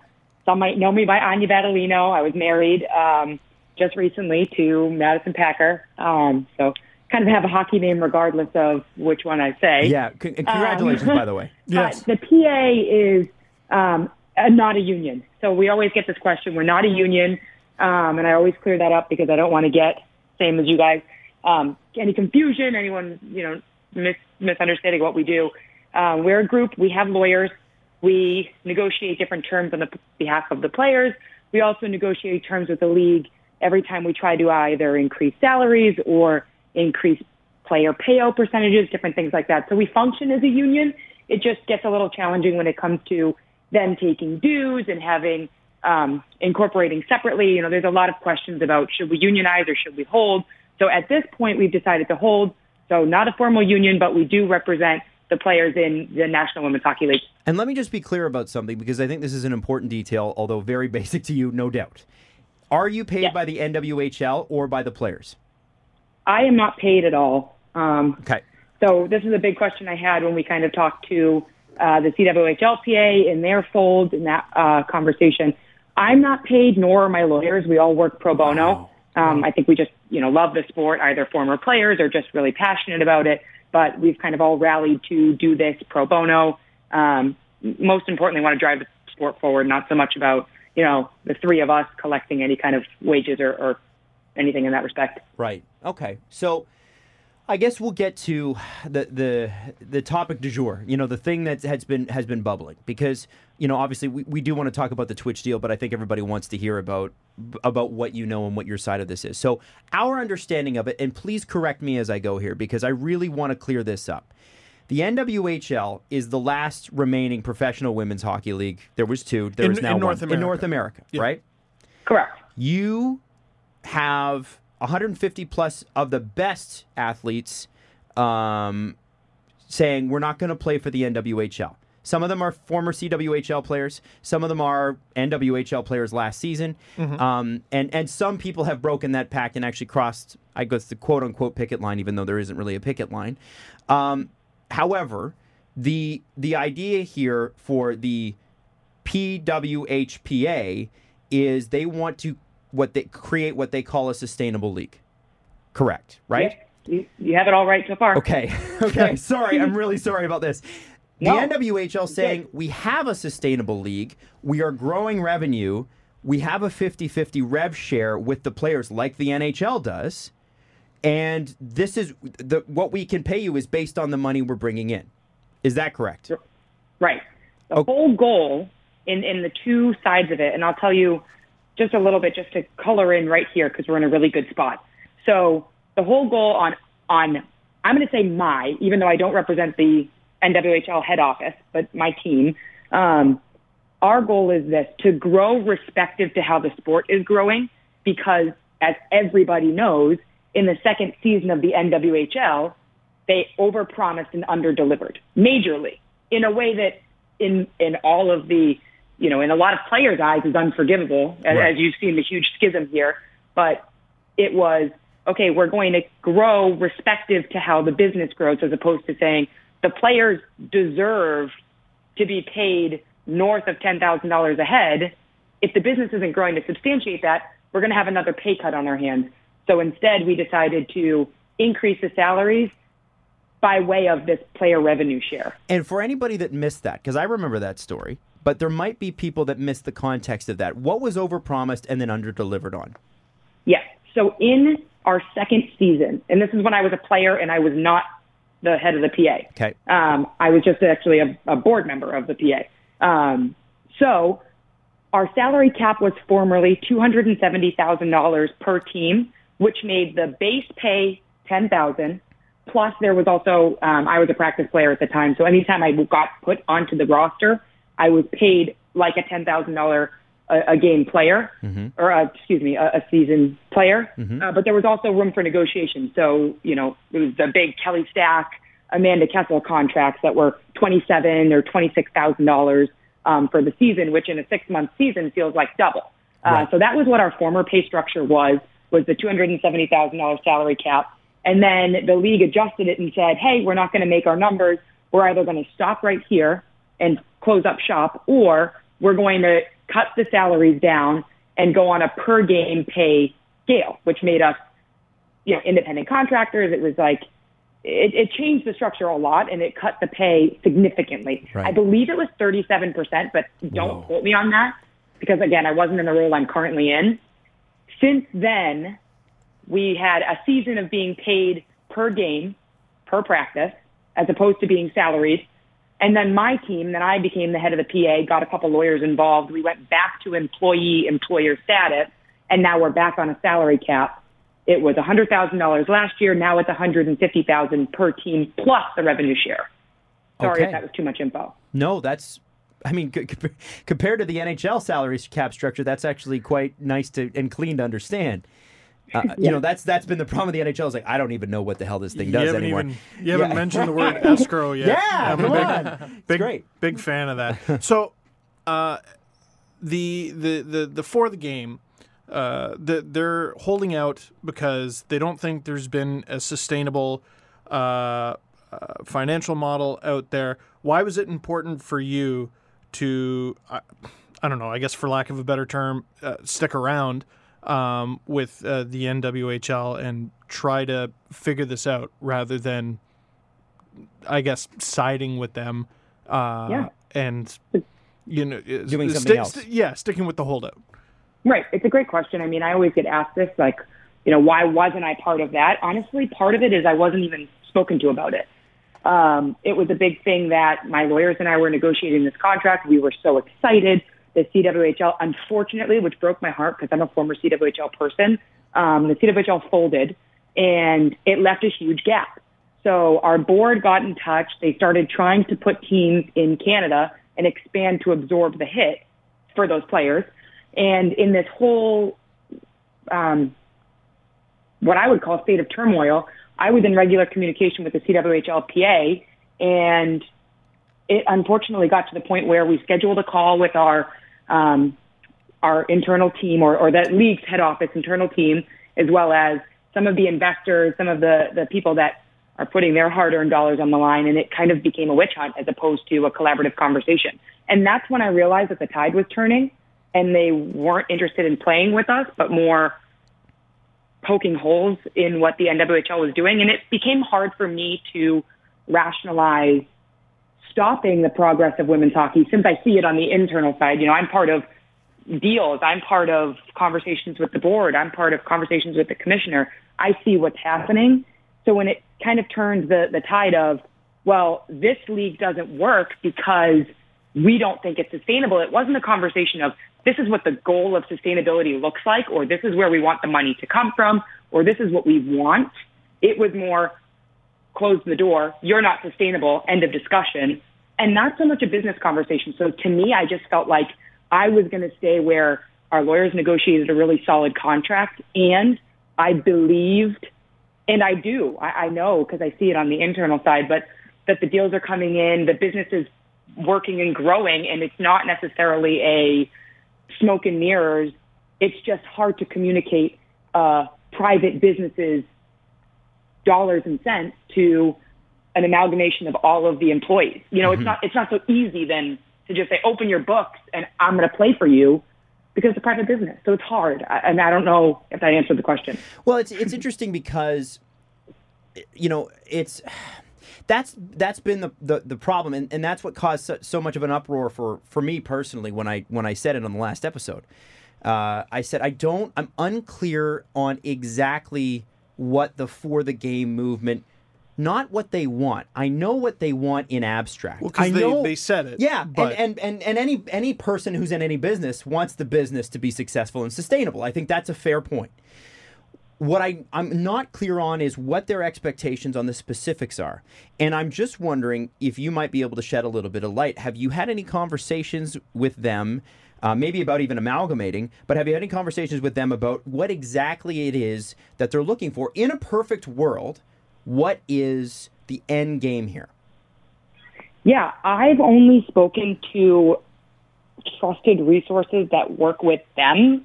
There has been a pretty firm line in we're just not willing to communicate, which is, if the stance is that firm, I understand what they're trying to do, right? In like, hey, we're just not talking to you. We're going to do it on our own. So what I've heard is that the goal is to kind of formulate this PLL circus model type, very light investments like, hey, Steve, we're going to come to your barn for a weekend. These are all the resources we need for the weekend. And your investment is light. It's a one-time investment. It's very clean. And then you move away from it and you go to the next place. Mm-hmm. So, then you might call somebody else. Hey, Anya, this is what we're going to do at your barn. Here's what we need. This is what we're doing. And it kind of follows that PLL model of circus touring with the sport. Right. By circus, you don't mean disorganized, like in the No. Exhibition. Literal. Yeah, it's an actual tour. Yeah. Sorry, yes. I don't mean it in any negative way, but that's what I've heard the goal is. I don't necessarily know. Again, I'm not speaking to anybody directly. I'm more speaking to people that are speaking to people. Okay. So it's interesting. It's all a very interesting effect of, then it kind of poses the question of what does sustainability look like? Is that a sustainable lifestyle? How long can a woman live like that? Is that professional? I mean, it just raises so many other questions. Is that what they believe is a sustainable model, though? Is that or is that just for this season? Like, is that? I'm not certain. I heard, again, I'm only saying I heard, but I heard that's the goal. The goal. Okay. With player payout tiers, right? Like right now they're not getting paid. They're taking a gap and they're not getting paid. They're paying dues to be a part of the PWHPA. But I've heard that the goal is base tier players make this, second tier players make this, and third tier players make this. And it's 3 clean boxes. Mm-hmm. Again, I'm not speaking with any business leaders of that team. I wish I was, but I just don't know. So I'm kind of in that same guessing game with you guys on what their goal and their strategy looks like. So you're a little bit unclear as well. Mm-hmm. Okay. Right. Well, Okay. okay. Because I'm just making sure we're not alone. yeah. Because you honestly, in our position, you just feel like an idiot, right? Like you're like, what am I not getting about this? And I definitely know that there's people out there who think I am an idiot. But you're sitting across from me. Yeah. Right. But Anya, I think the part that stood out to me about what you just said more than what they're doing is the communication. And you said firm, they are not talking to you. And it's one thing to not talk to the NWHL. In a vacuum, you can understand that, right? Like it's the league. I get that. But you are not the league. So why won't they talk to you? I think that there's a general mistrust in all things that start with NWHL, regardless of what side you sit on. I mean, I would be happy to blow up any organization harming the players that I represent, whether it doesn't matter who it is, right? Mm-hmm. But I think where the mistrust comes is the second I say I'm the PA executive director of the NWHL PA. Then the conversation stops there because it's less about the players and I look like more of an advocate for the league. I'm only advocating for our players, our women's professional hockey players, to get paid what they deserve, which they're not yet, but we're working on it, to get paid what they deserve, to get treated with the right benefits, and to ensure that we're building them a sustainable income moving forward. Because if you look at the numbers of the WNBA in a vacuum, right? You have the average player lasting 3.5 years, and the average salary being about $60,000-$70,000. In 3.5 years for $60,000-$70,000 to then say, welcome to the world, get a job, it becomes really hard. And that's where we're not, in my opinion, yet at a point where we're finding the right happy medium. Because if you're telling my wife, who's a recruiter, who's, plays in the NWHL, hey, Madison, quit your job. We're going to give you $20,000 to be a professional hockey player, and you're going to tour the U.S., it's just hard to rationalize that to be sustainable, or that income is going to last her 6 years, right? 2 years being a professional hockey player. I don't know the answer, but right now, with the income that I see women's hockey generating, it's very hard without saying, hey, parent company, give me a handout to pay these players more. It's very hard to say, let's give them all $50,000, or even that 50 is enough. I don't even think it is. Oh, well, no, it's not. And that's the thing is that these are, I think we can all agree that the actual wage that people should be paid based on their skills in this case is far above what the figure that you just mentioned. But the question comes down to an organization with sales ties and revenue to support that. It has to go for years. Whether or not the play, just based on business, you form relationships, right? And those sales relationships get deeper and deeper and deeper as they go. But it seems as though this is sort of, like you said, it's a revenue split of 50-50. That's the revenue that's here right now, right? With the NWHL. And I guess my question to you, it has to be frustrating because years ago, I was fortunate to interview Cassie Campbell-Pascal with Sasky Stewart, who was a CWHL employee as well. And we had a podcast, and Cassie Campbell-Pascal was great. She came on, and she talked about how the schism in women's hockey between the CWHL and the NWHL could not last. She was very adamant about having one league, and she was on, which we should. Yeah, totally. And she was on the board of directors for the CWHL, and she went rogue and was like, "This can't last. We got to find a bridge here. This has got to change." And now it seems with the CWHL gone, another schism is developed. Completely, we've resegmented the market, but in a way that's been more public and more harmful to investors because it feels volatile. Right. This is our problem. Anytime that, and women, I'm going to say this is a woman's problem. Anytime that a woman stands up for what she believes that she deserves, it becomes a, whoa, I don't want to invest in that. That's very stressful to me. And I believe that at any point, Maddie and I were joking on the couch the other day, like if we were men, we'd be millionaires. Like I would be making league minimum. and that's fine. That's still great. She's probably making $1 billion, which is great. But that's the hardship is, when we try to move forward and we try to pioneer forward, there's so many things that have to grow at the same time. We can't just say, hey, we're women, we deserve more, which we should be paid more, just so that, side note, we absolutely should. Mm-hmm.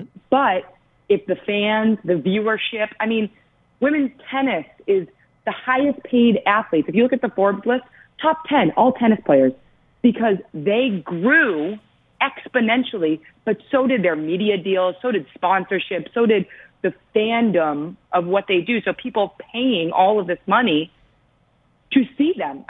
To be a part of the tennis association. Right. And how monumental that absorption of men's and women's tennis, just being tennis as a whole. There's just so many things that have to grow at the same time. So if we kind of stick our foot down and say, this is what we deserve, and we don't grow respectively to how the rest of the market is growing, the money is not going to be there, or it's going to run out pretty quickly. And put that on top of the fact that we centralize our teams. So Right. every 4 years, our best players get plucked right out of the mix, regardless. What do you mean by that? Sorry, I'm confused on that detail. Like national team players. Every 4 years for the Olympics get yes. plucked out. Of course, yes. So there's so many challenges and so many folds.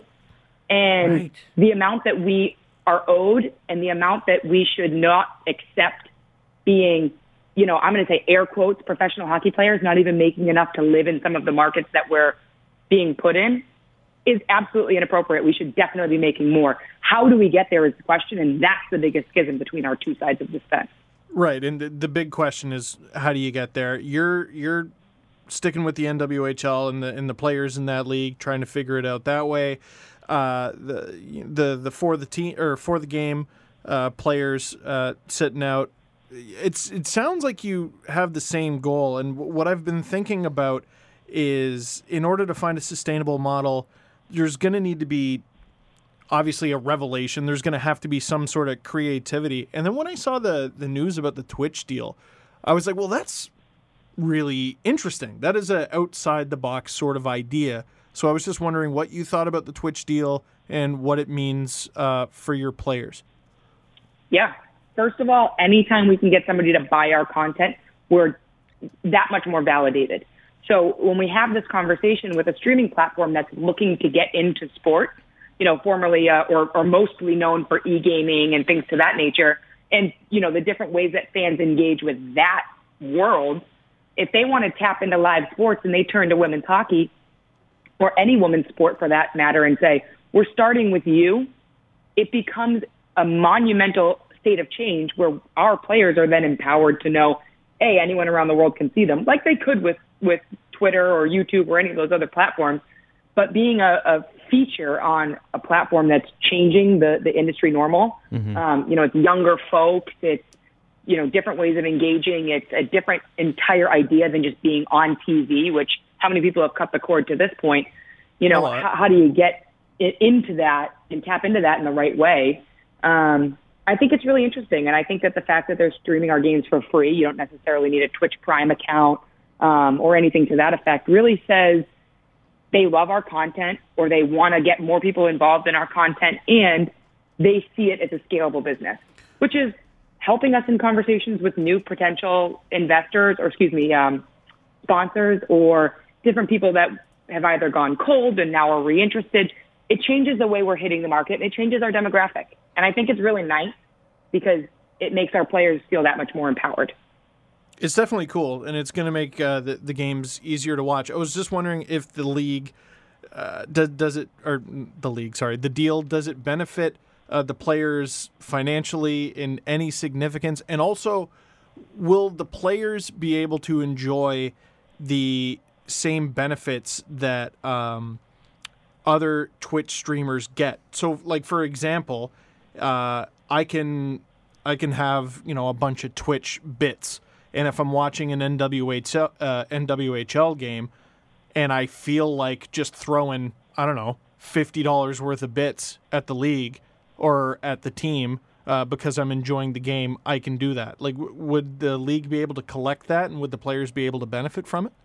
Yeah, there's a lot of accessibility first point of the question, yes, the players are getting 50% of the broadcast amount. So the way the breakout goes is, say your podcast gives us $100,000, gives the league $100,000, just for round numbers. It gets divided in half. The league gets 50%, and the players get 50%. So that 50% breaks out to all of the teams equally. So 10, 10, 10, 10, and 10.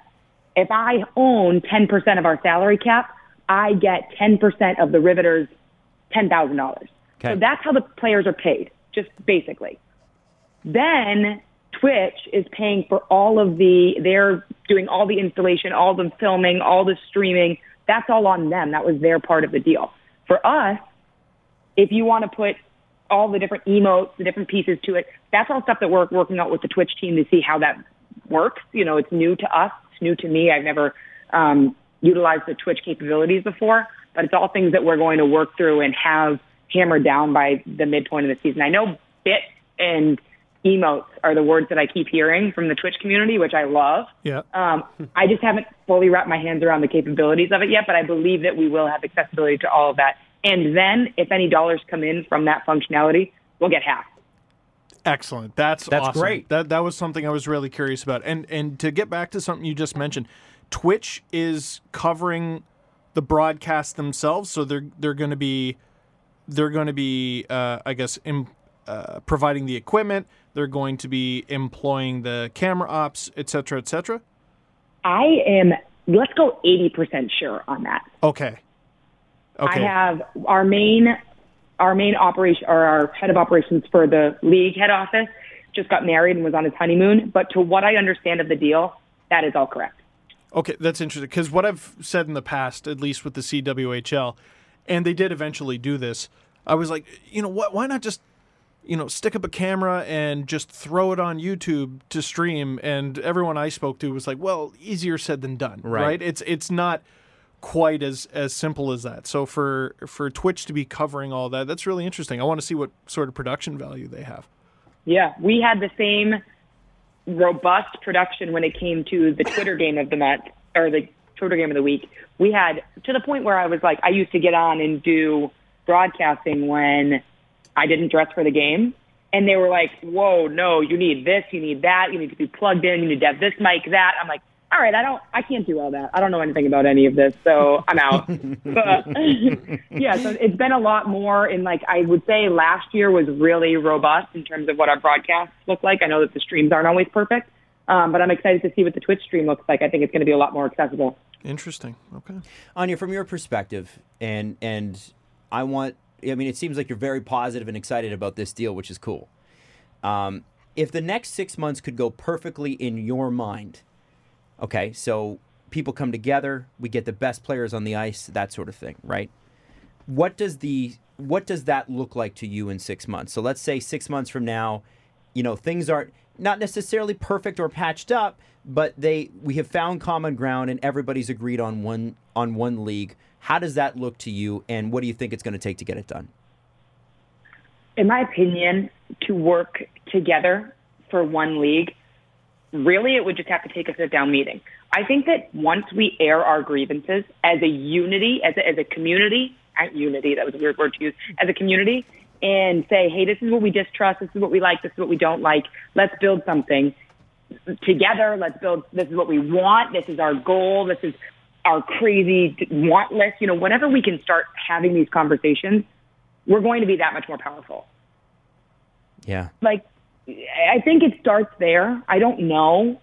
I think it starts there because a lot of the questions, we haven't gotten a formal ask list from anybody, and where it's hard for me, not the league head office, I don't even care, more me, I don't know what to ask for, Mm-hmm. What do you ask for when people just say, I don't want what you have? Okay, well, what do you want? No comment doesn't get me closer to that. So right. A lot of it is guessing on my end. I'm like, what would I love? I would love investment plans. I would love this, so that I'm out there sourcing different companies to start working with to give us financial advisors. And how do I know if that's going to move the needle? What if I get that all buttoned up for 2020, 2021 season, and people are like, no one cares about that. Right. I just did a whole year's worth of work on nothing. Well, yeah, and that's so. and I guess my follow-up to that is it frustrating that a players' association formed and didn't include all the players? Because you just said you weren't called. Yeah, I think it is really frustrating, and it's also frustrating because, and I'm not, it's on both sides of the fence. Sure. Whether it's media, fans, leadership, whomever, there's so much misinformation in the world of women's sports, and especially women's hockey, because there's so much unknown. So when one person speculates or one person says, hey, I think this will happen, or I would love for this to happen, and somebody hears it the wrong way and it gets construed and misconstrued and turned, then we have, people Twitter blasting each other about who to support. Like, support them all. Yeah. If you like hockey, support them all. I don't know what a win looks like. Does a win look like the PWHPA having a great season and us having a great season? Is that winning? I don't know. No, in my opinion. No, we should work together. But if both succeed, great. Mm-hmm. I don't know. It's so hard. It's so hard to forecast what I want. It's so everything feels political right now. Literally everything. If you could name a subject, it feels political. It devolves into nasty venom spitting. I think this one is one of those things that's a real hot button issue, and that's why we're so appreciative that you made time for us today, and we're so appreciative that you gave us your perspective, because I think your perspective of this entire thing is the one that's the least represented. How do the players and the player representatives in the NWHL feel about this? We've heard from the NWHL. We've seen Danny Ryland. She did a couple interviews that came out today with ESPN and The Athletic. We've heard a little bit from the For the Game movement. It's so nice to hear from you. Thank you so much, and I really appreciate you guys just letting me kind of vent. Sometimes I feel like I don't have the right information, and I'm happy to say I'm wrong. Mm-hmm. But I always feel like, if I could put out a letter to the public and, the right person hear it, maybe that brings us a little bit closer to understanding. I don't know.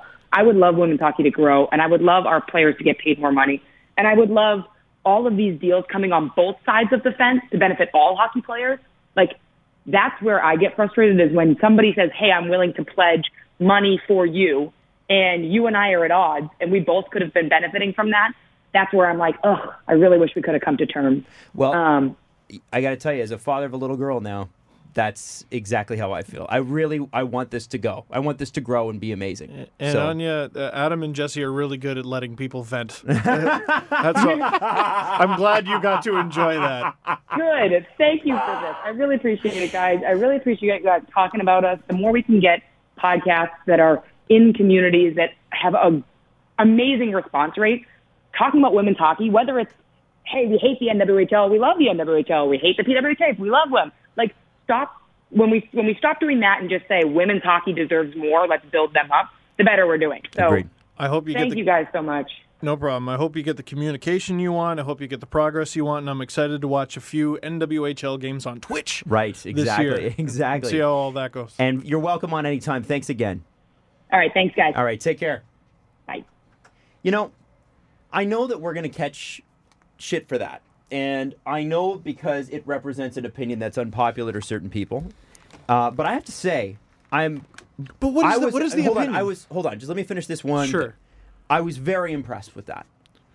Yeah. That's how you become the executive director. You know your shit. Bingo. Well, and not that I didn't expect to be, but it's one of those things where that makes sense to me. She explained what the goals were for her in her position. Personally, and she's given us an idea of what a perfect world for her looks like. And that's why I wanted to ask that question. And I hope that we get a chance, and we are going to reach out. I think our goal here should be to represent all sides here. We've heard Danny Ryland's side. ESPN and The Athletic ran the story. We could have her on, and she would probably repeat the same answers, but I'm fine with that. I don't care. I have spoken to at least one player from the For the Game movement. It's just Anya reached out, and I was like, yeah sure, sure. So we would love to have, if anybody from the For the Game movement would like to talk to us or can talk to us, can represent what the body represents or wants to talk about that, we would love to have you on. I'll work and on if not, Steve's going to work on it because Steve's the one who knows all the hockey people. I just think it's really important here that we take the venom out of this and go. And quite honestly, we look at it and go, okay, this isn't going to be perfect and not everybody's going to like it. But guess what? Not everybody likes the way the NHL's made up. But and here's the we're talking about a league that was formed by a former player who was inspired by watching Canada and the United States in the 2014 Olympics. Like, that was why the NWHL was formed. And you can love Danny Ryland, you can hate Danny Ryland, but that's why it was formed. This is a league formed by a woman. Well, and it's not like this show has been notoriously pro Danny Ryland. No, like we in haven't. the past. We haven't. So many of the stuff, dare I say, stunts she's pulled in the past. We've been like, what the hell is she doing? What is she nuts? We've been talking about this, like, I remember we had Kate Samini on, Yes. and that was a lifetime ago for her, because now she's like covering just general news and not doing that anymore. It's a little absurd that there's any negative reaction and information and perception about any of this, because everybody should just collectively just be coming together to grow women's hockey. Right. Like, why are you reacting But negatively to any of the news? That seems to be the goal, though. But Yeah. they're not doing that. know It what sounds I like mean? no conversations are being had between the two sides. That's got to be the frustrating part. And that's what I was trying to say last episode is why are you not talking? And I think it's Right. because the hope is this league goes away and the NHL is forced, their hand is forced. I think that's the goal. And if I'm wrong, I don't know. I would love someone for the game movement to come on and tell me about it, because that's what we're hoping for here. This is a part one of a conversation that's going to go a little bit longer, but I've read articles on this and I'm still not clear on what exactly it is. Yeah, and you're not ill-informed on this.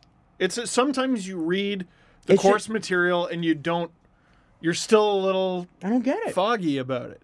And Just because, yeah. I just think I look at the situation here from a business perspective. Take it easy. Yes, people deserve a living wage. The revenue's got to support it, guys.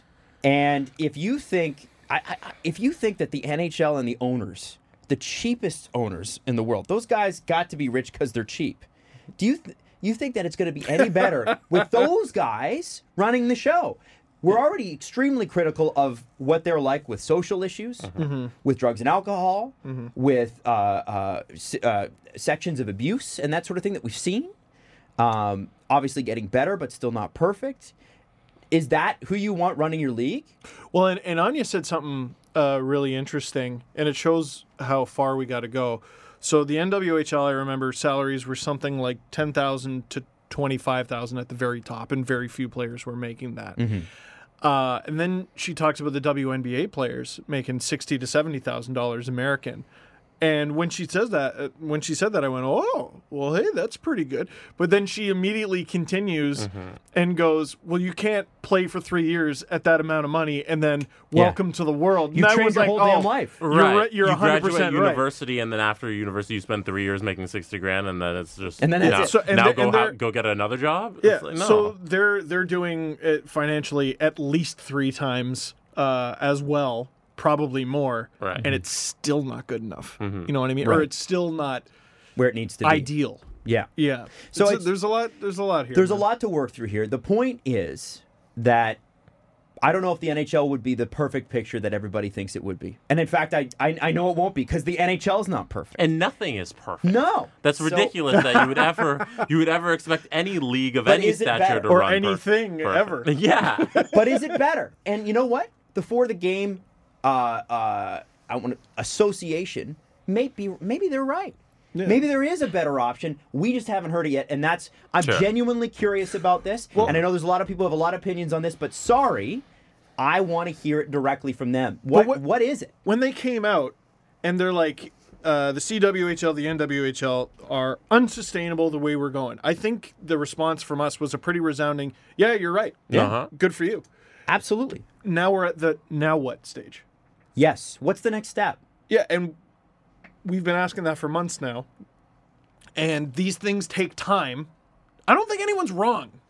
No, there's no bad and good guy on this. No, Or at least I'm not with just- the players. I just want to know what's next. Yeah. What is the next step? And we Fair. haven't really got a concrete answer there yet.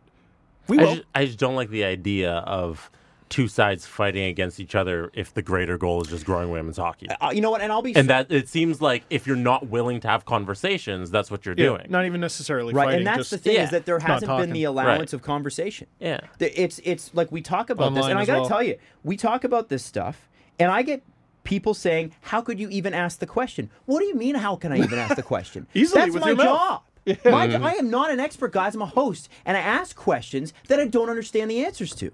And sometimes I ask questions that I do understand the answers to, but I know my audience might not. That's my job. You tell me.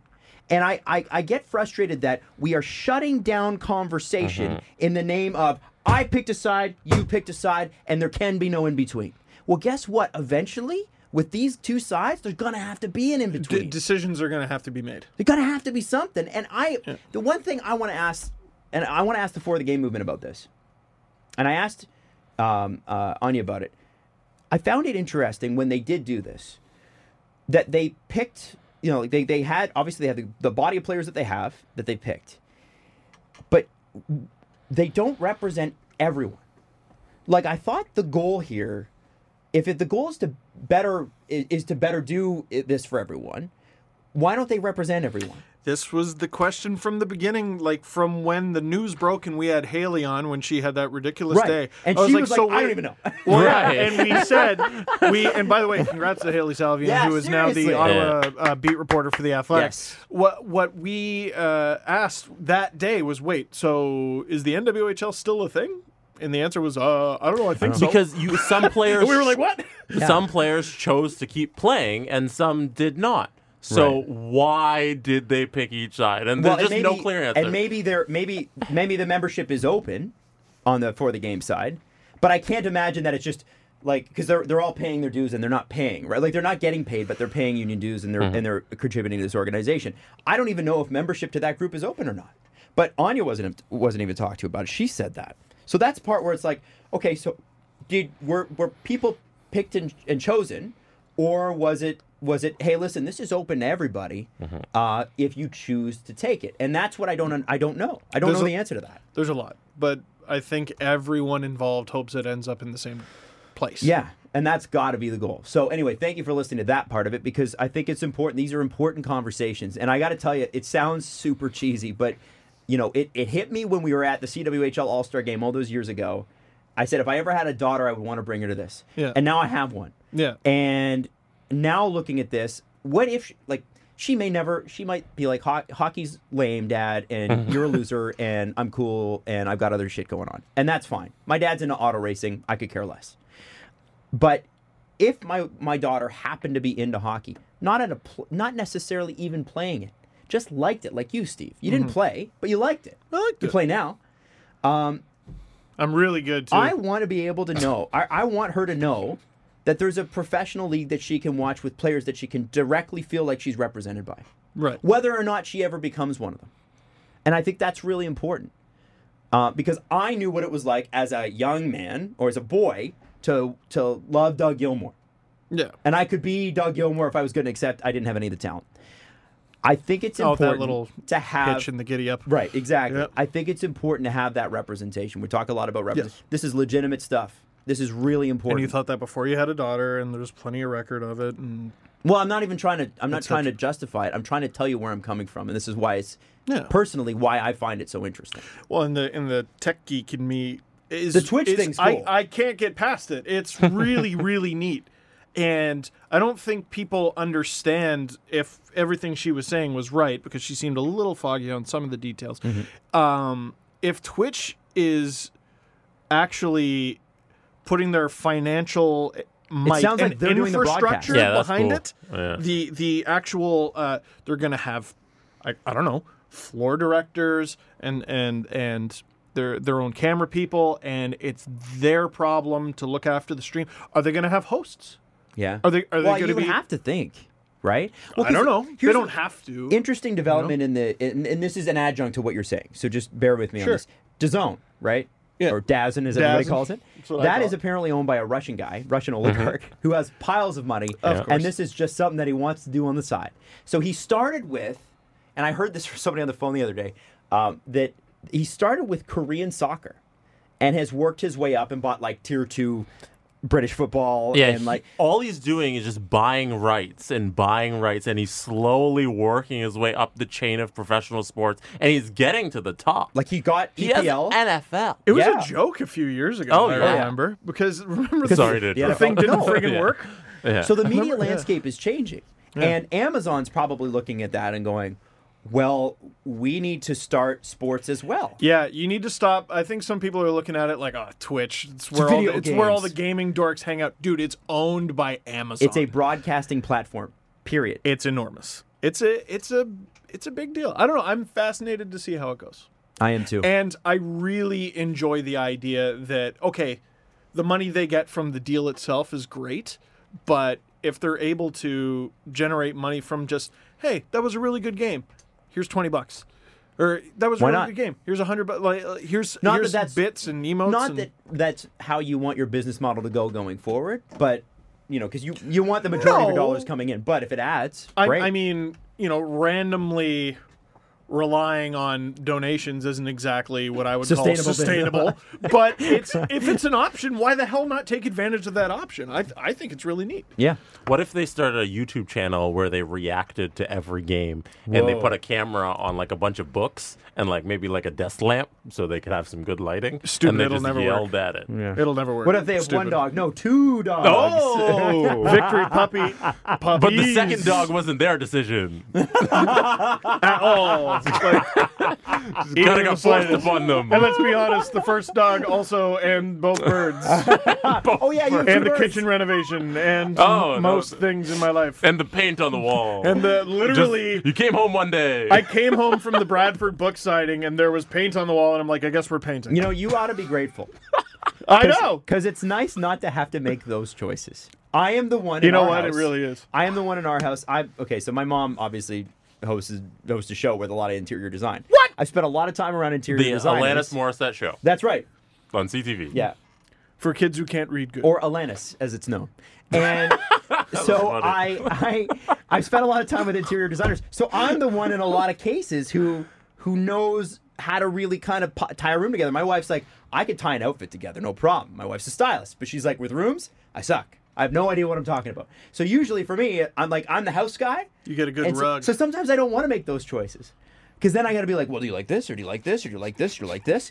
See, whereas SL, I have to say, I respect her approach. Mrs. Dangle's approach is great. Because she's like, this is what it is. Oh, just complete aggression. This is what it be. Absolutely. Just stubborn Scottish aggression. I love it. I love it. It's great. It's great because like sometimes I'll go back at her. Like, what? No, why are you doing this? And she'll be like, well, all right, what do you want to do? And then I go, ugh, now I got to think. Yeah, right. Sometimes it's great not to think. And then we just go with whatever she How wants. How are the cabinets? Did they get fixed? Dude, they're awesome, yeah. Yeah, that kitchen looks great. Just want to say. It's a great kitchen. You guys got to come by and check it out. Maybe we can have a meeting or a barbecue or whatever. One or the other. Could we do both? Nope. No, Nope. Not possible. We That's cannot separate nights. do one. Okay, Those two things don't coincide. Let's do the press conference. Well, let's do the trivia. The trivia conference. Do you guys got pens? You guys got papers? I got a phone. Does that work? Paper. No, we need... We never know what random crap is here. I could have used my cookie wrapper thing. You got a pen? I do not. I do not come prepared at all. The champion does not need to come prepared. I got a pen. I got a pen Champion Adam's is got a the pen. champion. Steve's got a pen. Here, piece of paper. I got him a paper. Oh. I got him a paper. I Don't worry. got a paper. Now you just ripped a piece of paper for All nothing. right. We get it. You're strong. We still don't have a name. Some people have been throwing out some suggestions. Steve Dangle Trivia was Whoa. but that was, Damn. that was way out of the box. SDT. SDT. Are you smarter than a hockey YouTuber? That's pretty good. I like That's not that. bad. I like that. That That's was pretty from good. our boy. And the answer is always yes. I like that game. Yes. Yes. There's a couple other ones I forgot to write down. But today's trivia comes from someone who goes by the name The Great Domsky on Twitter. What position does Nick Robertson play?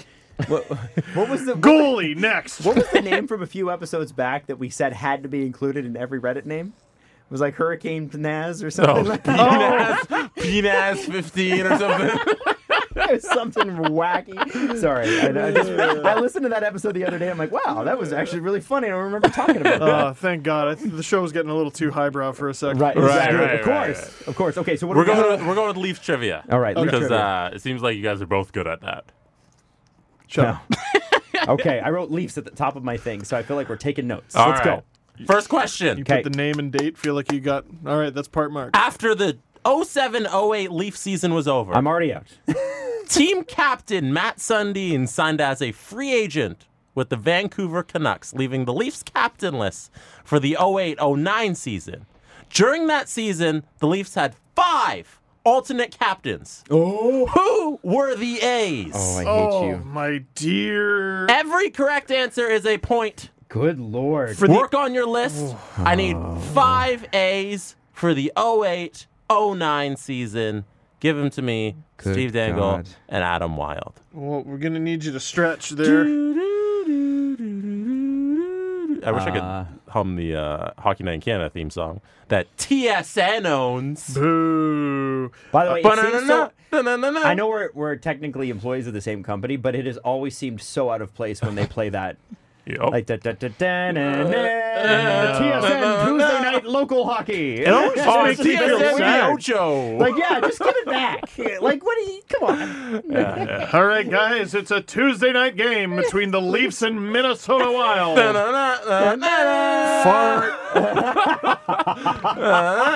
Fart, give me Ray Ferraro and shut up. Go to the show in the snow. Go to the show. All right, you guys got the 5? No, I I got 2. very don't. All right, Two might be it. I'm not gonna lie, but five guys. 08-09. Think back. It's the Oh my season God. that Sundin left. Matt Sundin. I think the answers are very depressing. Yeah. They Oh, are. well, yeah. It's Leafs history. Of course it's depressing. What else would it be? I have like 4 defensemen written down. It's got to be one forward in there. Fuck. What? Who even played for it? Tim Brent is the one that keeps coming to mind. No, he wasn't a Leaf yet. Not a, whoa. This is pre Tim Brent. I think it was what a free. depressing world. Friggin', it was dark. Also, the regular season standings. I think it's 4-1, Steven. Yeah. Yeah, it's 4-1. 4? Oh, shit, I'm going to blow this lead. Yeah, it's 4-1. I have 5. Adam's 1-4. I have 5 really depressing answers. For the 08-09 season? Who are the 5 A's? Man. See, okay, you know how the Leafs finished last 15-16, but the season before was actually the more painful one? To me, that's how I remember 08-09. 08-09 was bad. Although, Oh, yeah.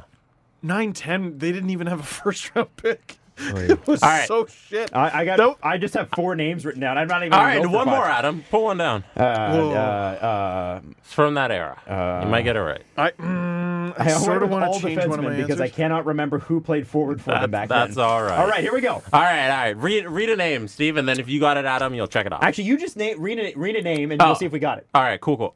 Let me pull up the list. 1, Brad May. Wow. Nope, don't have nope. him. 2, Dominic Moore. Oh my God, Dominic no. Moore the first time. No, That's don't when he have played him. really well. Too. He's very 3, good. Jamal Mayers. I have Jamal Mayers. Steve's going. I do not have Jamal Mayers. 4, Nikolai Antropov. Oh, He was wow. still on the team. Jesus. I think, and then he got traded to like New York for. Oh, there's the great Domsky put down 6 names here, Okay. Well, Oh, we'll go okay, with but six he then. he wrote 5 alternate. Okay, guys. So well- I guess there's 6. That's still bad. I was gonna write Nick Antropov. Nick Antropov, Pavel Kubina. Yes! You guys got him? I scratched him out. I scratched him out. It's 1-1. It's 1-1. One more name. Shit! I scratched him out. Final name, Tomas Caberlet. Okay, I had Yes! Thomas Caberlet. All right, so you guys tied on the first question. Damn. Well done. Through, All right. baby. Through, baby. I thought well Caberlet done. was gone by then. No. I mean, not Caberlet. Who Kubina. did you have? Oh yeah, sorry. Oh, yeah, give us My the answers were Matt Stajan, Ooh, good guess. Jamal Mayers. I had Pavel Kubina, scratched him out, and put Garnet Exelby, Wayne Primo could have made that list, too. Thomas Caberlet, and I couldn't even remember if he was on the team this season, Jason Blake. So I who are had yours? Ian White, Caberlet, Hal Gill, Kubina, and Commissaric, just because I had no idea. Hal Gill. Because he was an That's a assistant. good list, yeah. And he was traded to the Penguins that year And and won the cup. fucking cup. Yes. Unbelievable. Damn. All right. Second question. Expressing his feelings. Thank you for this little intro, the great Domsky. Expressing his feelings of being uncomfortable in the environment of the Toronto Maple Leafs, Christopher Stieg requested a trade and was sent to the Philadelphia Flyers in 2011 for a first and third round pick in the 2011 draft. Which, Yes. relatively speaking, was a pretty good return. It was a really good return. Who came back?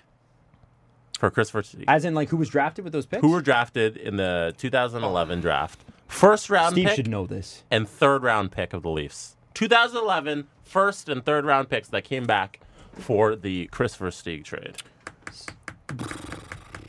These two guys did have a cup of tea, a cup of Joe with the Leafs. Oh, they both played with the Leafs. Yeah, Oh, yeah, okay. they got some So games in there, so I know that's some one. help.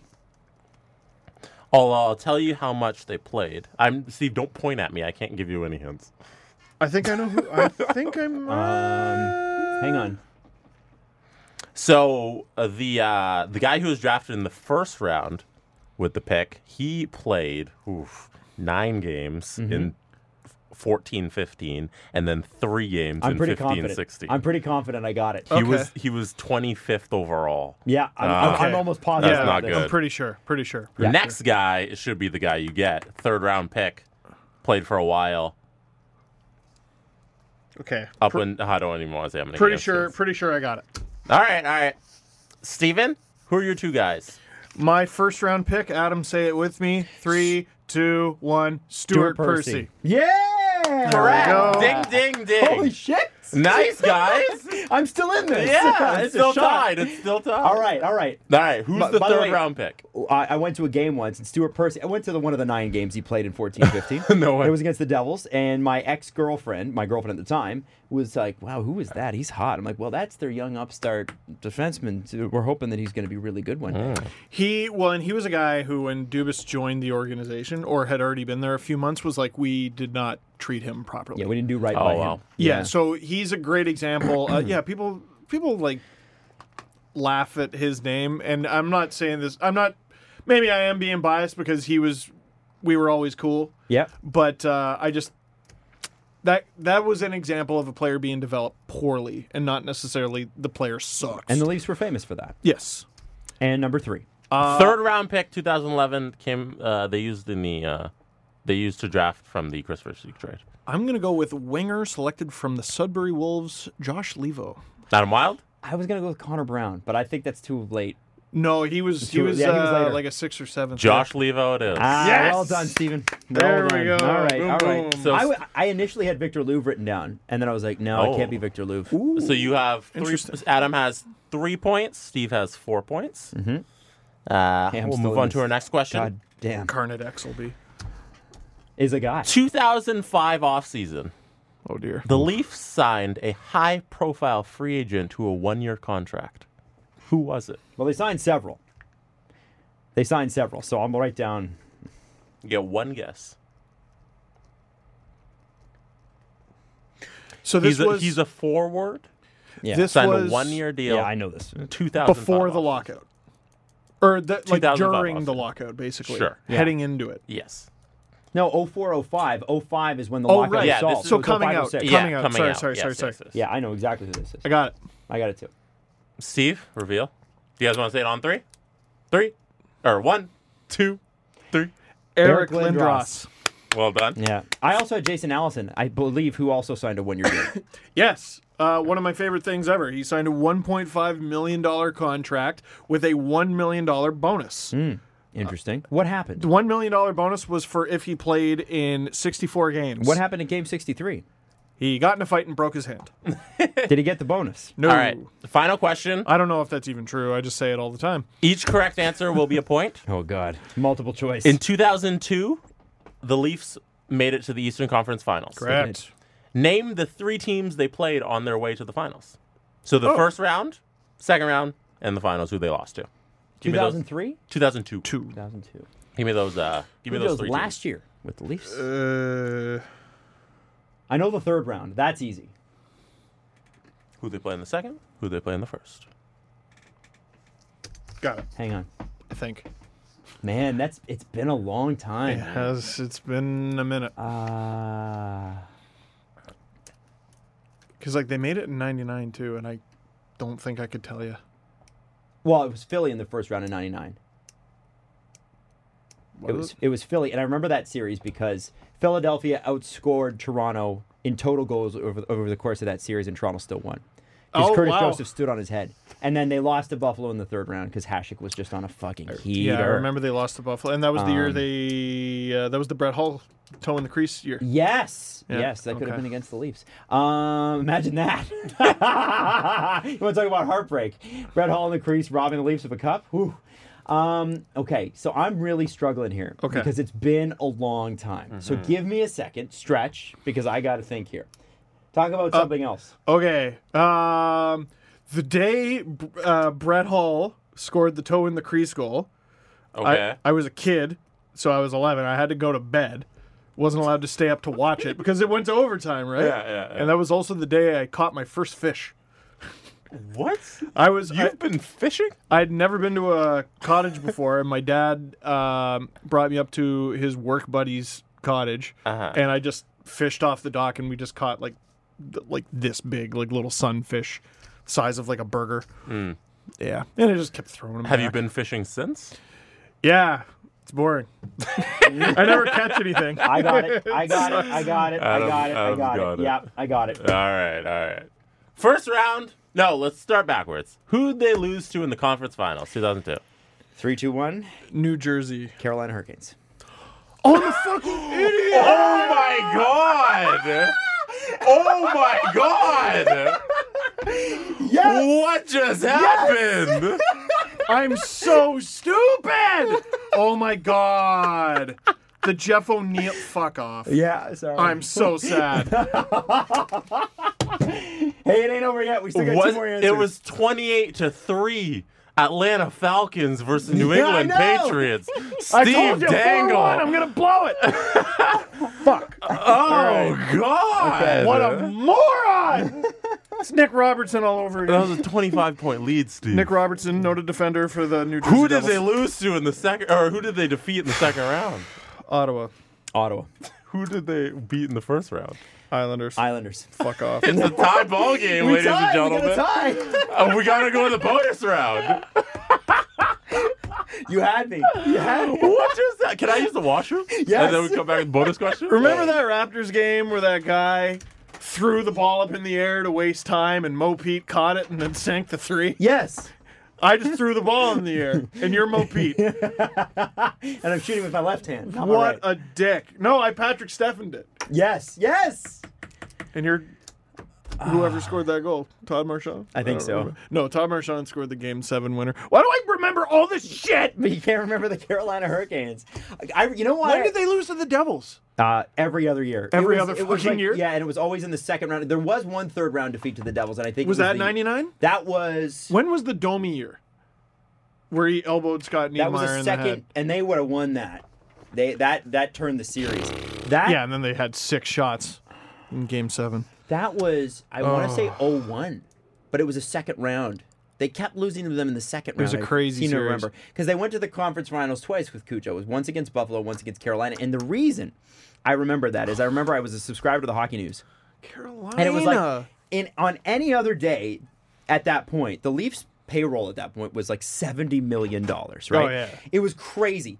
And they should have beaten Carolina. The problem was, with the exception of Gary Roberts, everybody was injured. Alan McCauley was their top line center. Yeah, like Matz was out. And even I think- Roberts needed double shoulder surgery after that. Yeah, so it was like they're literally everybody it was attrition. Yeah. And That's why I keep bringing up Pierre Hedin, because they called him up, and I was like, I don't even know who that is. exactly. All right, last question. I don't know if you guys will get this one. It's a little difficult. It's a bonus round question. It needs to be difficult. Hall of Famer Ace Bailey asked that his retired Leaf number 6 could be taken out of retirement so that it could be worn by another Leaf star. Who was that player? Number 6. Do we get a year? Mm, No? Why, do you know? No. No, you don't get a year. Leaf star. Ace Bailey was the one who asked? So that this other player and could what wear you need it. to know is Ace Bailey was old as shit when we were born. Like it was a while ago. That's a funny way to phrase it. So and no disrespect to Ace, but we played a long time ago. He was old as shit, for sure. This player is also, I'll give you a hint, this player is also old as shit. Oh, thanks. Yeah. So, there you go. Leaf Write down your Star. guesses. Steve, you had this in the bag, so we shouldn't be asking this Yeah, we question. shouldn't even be here. so We should be on our way upset. home by now. Right? Now you're going to be stuck in traffic, and it's all your fault. No, I parked up north. I'm good. Fuck.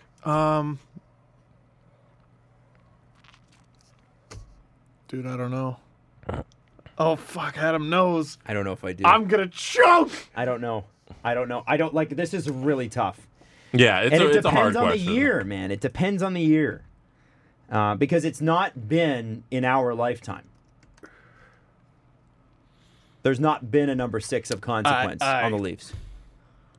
So, my instant thought. Star? Star, yeah. I don't like the way you said that. Fuck. I don't know. I'll just write down any old name. Number 6 is the defense number for sure. You really usually see defensemen wearing that.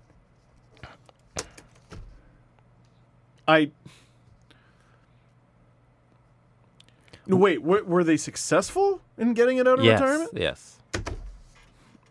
Because they didn't really, they honored numbers and they had it's this an weird- old as shit time ago. So it's got to be 70s, 80s. Mm-hmm. Which I don't admittedly know a lot about because it's too painful to go through the history. Okay,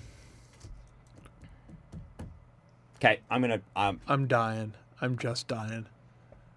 I have my answer. I know it's wrong. Adam, do you have an answer? Yeah, I think so.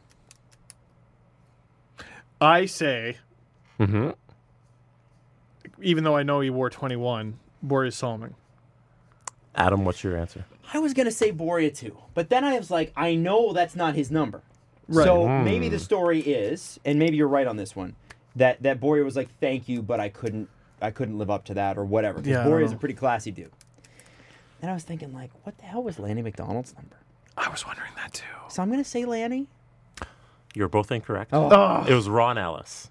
Oh, Yeah. wow. The 69 season is when he started wearing number Damn, 6. nice. Yeah. Well, our older listeners hate us, but All right. I'm going to quickly give you a numbers-based question. Okay, let's go quick. Closest to it without going over. All right. I just pulled up the all-time points thing. All right, let's go. Regular season game-winning goals. Okay. The record is held by Jaromir Jagr. Yeah. What's the number without going over? Closest to. Write it down.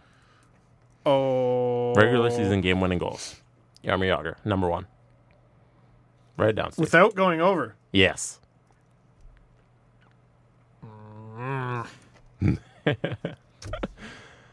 Hold up your numbers. Adams is 69. Steve's is 80. The correct answer is 135. Oh, wow. Oh, Steve pulls it out in the No, end. he doesn't. That should be a Somehow, tie. some way. Well done. That should be a tie. Listen. Adam, you're so close. It's a tap in Almost pulled on up. 18. Oh, my God.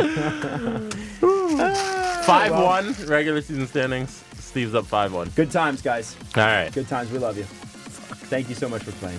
Carolina. Nick Robertson. Ron Ellis. Follow the guys on Twitter at Steve_Dangle, at Adam WYLDE, and at Jesse Blake. The Steve Dangle Podcast. Brought to you by Panago Pizza. Order at panago.com and stuff your face with deliciousness.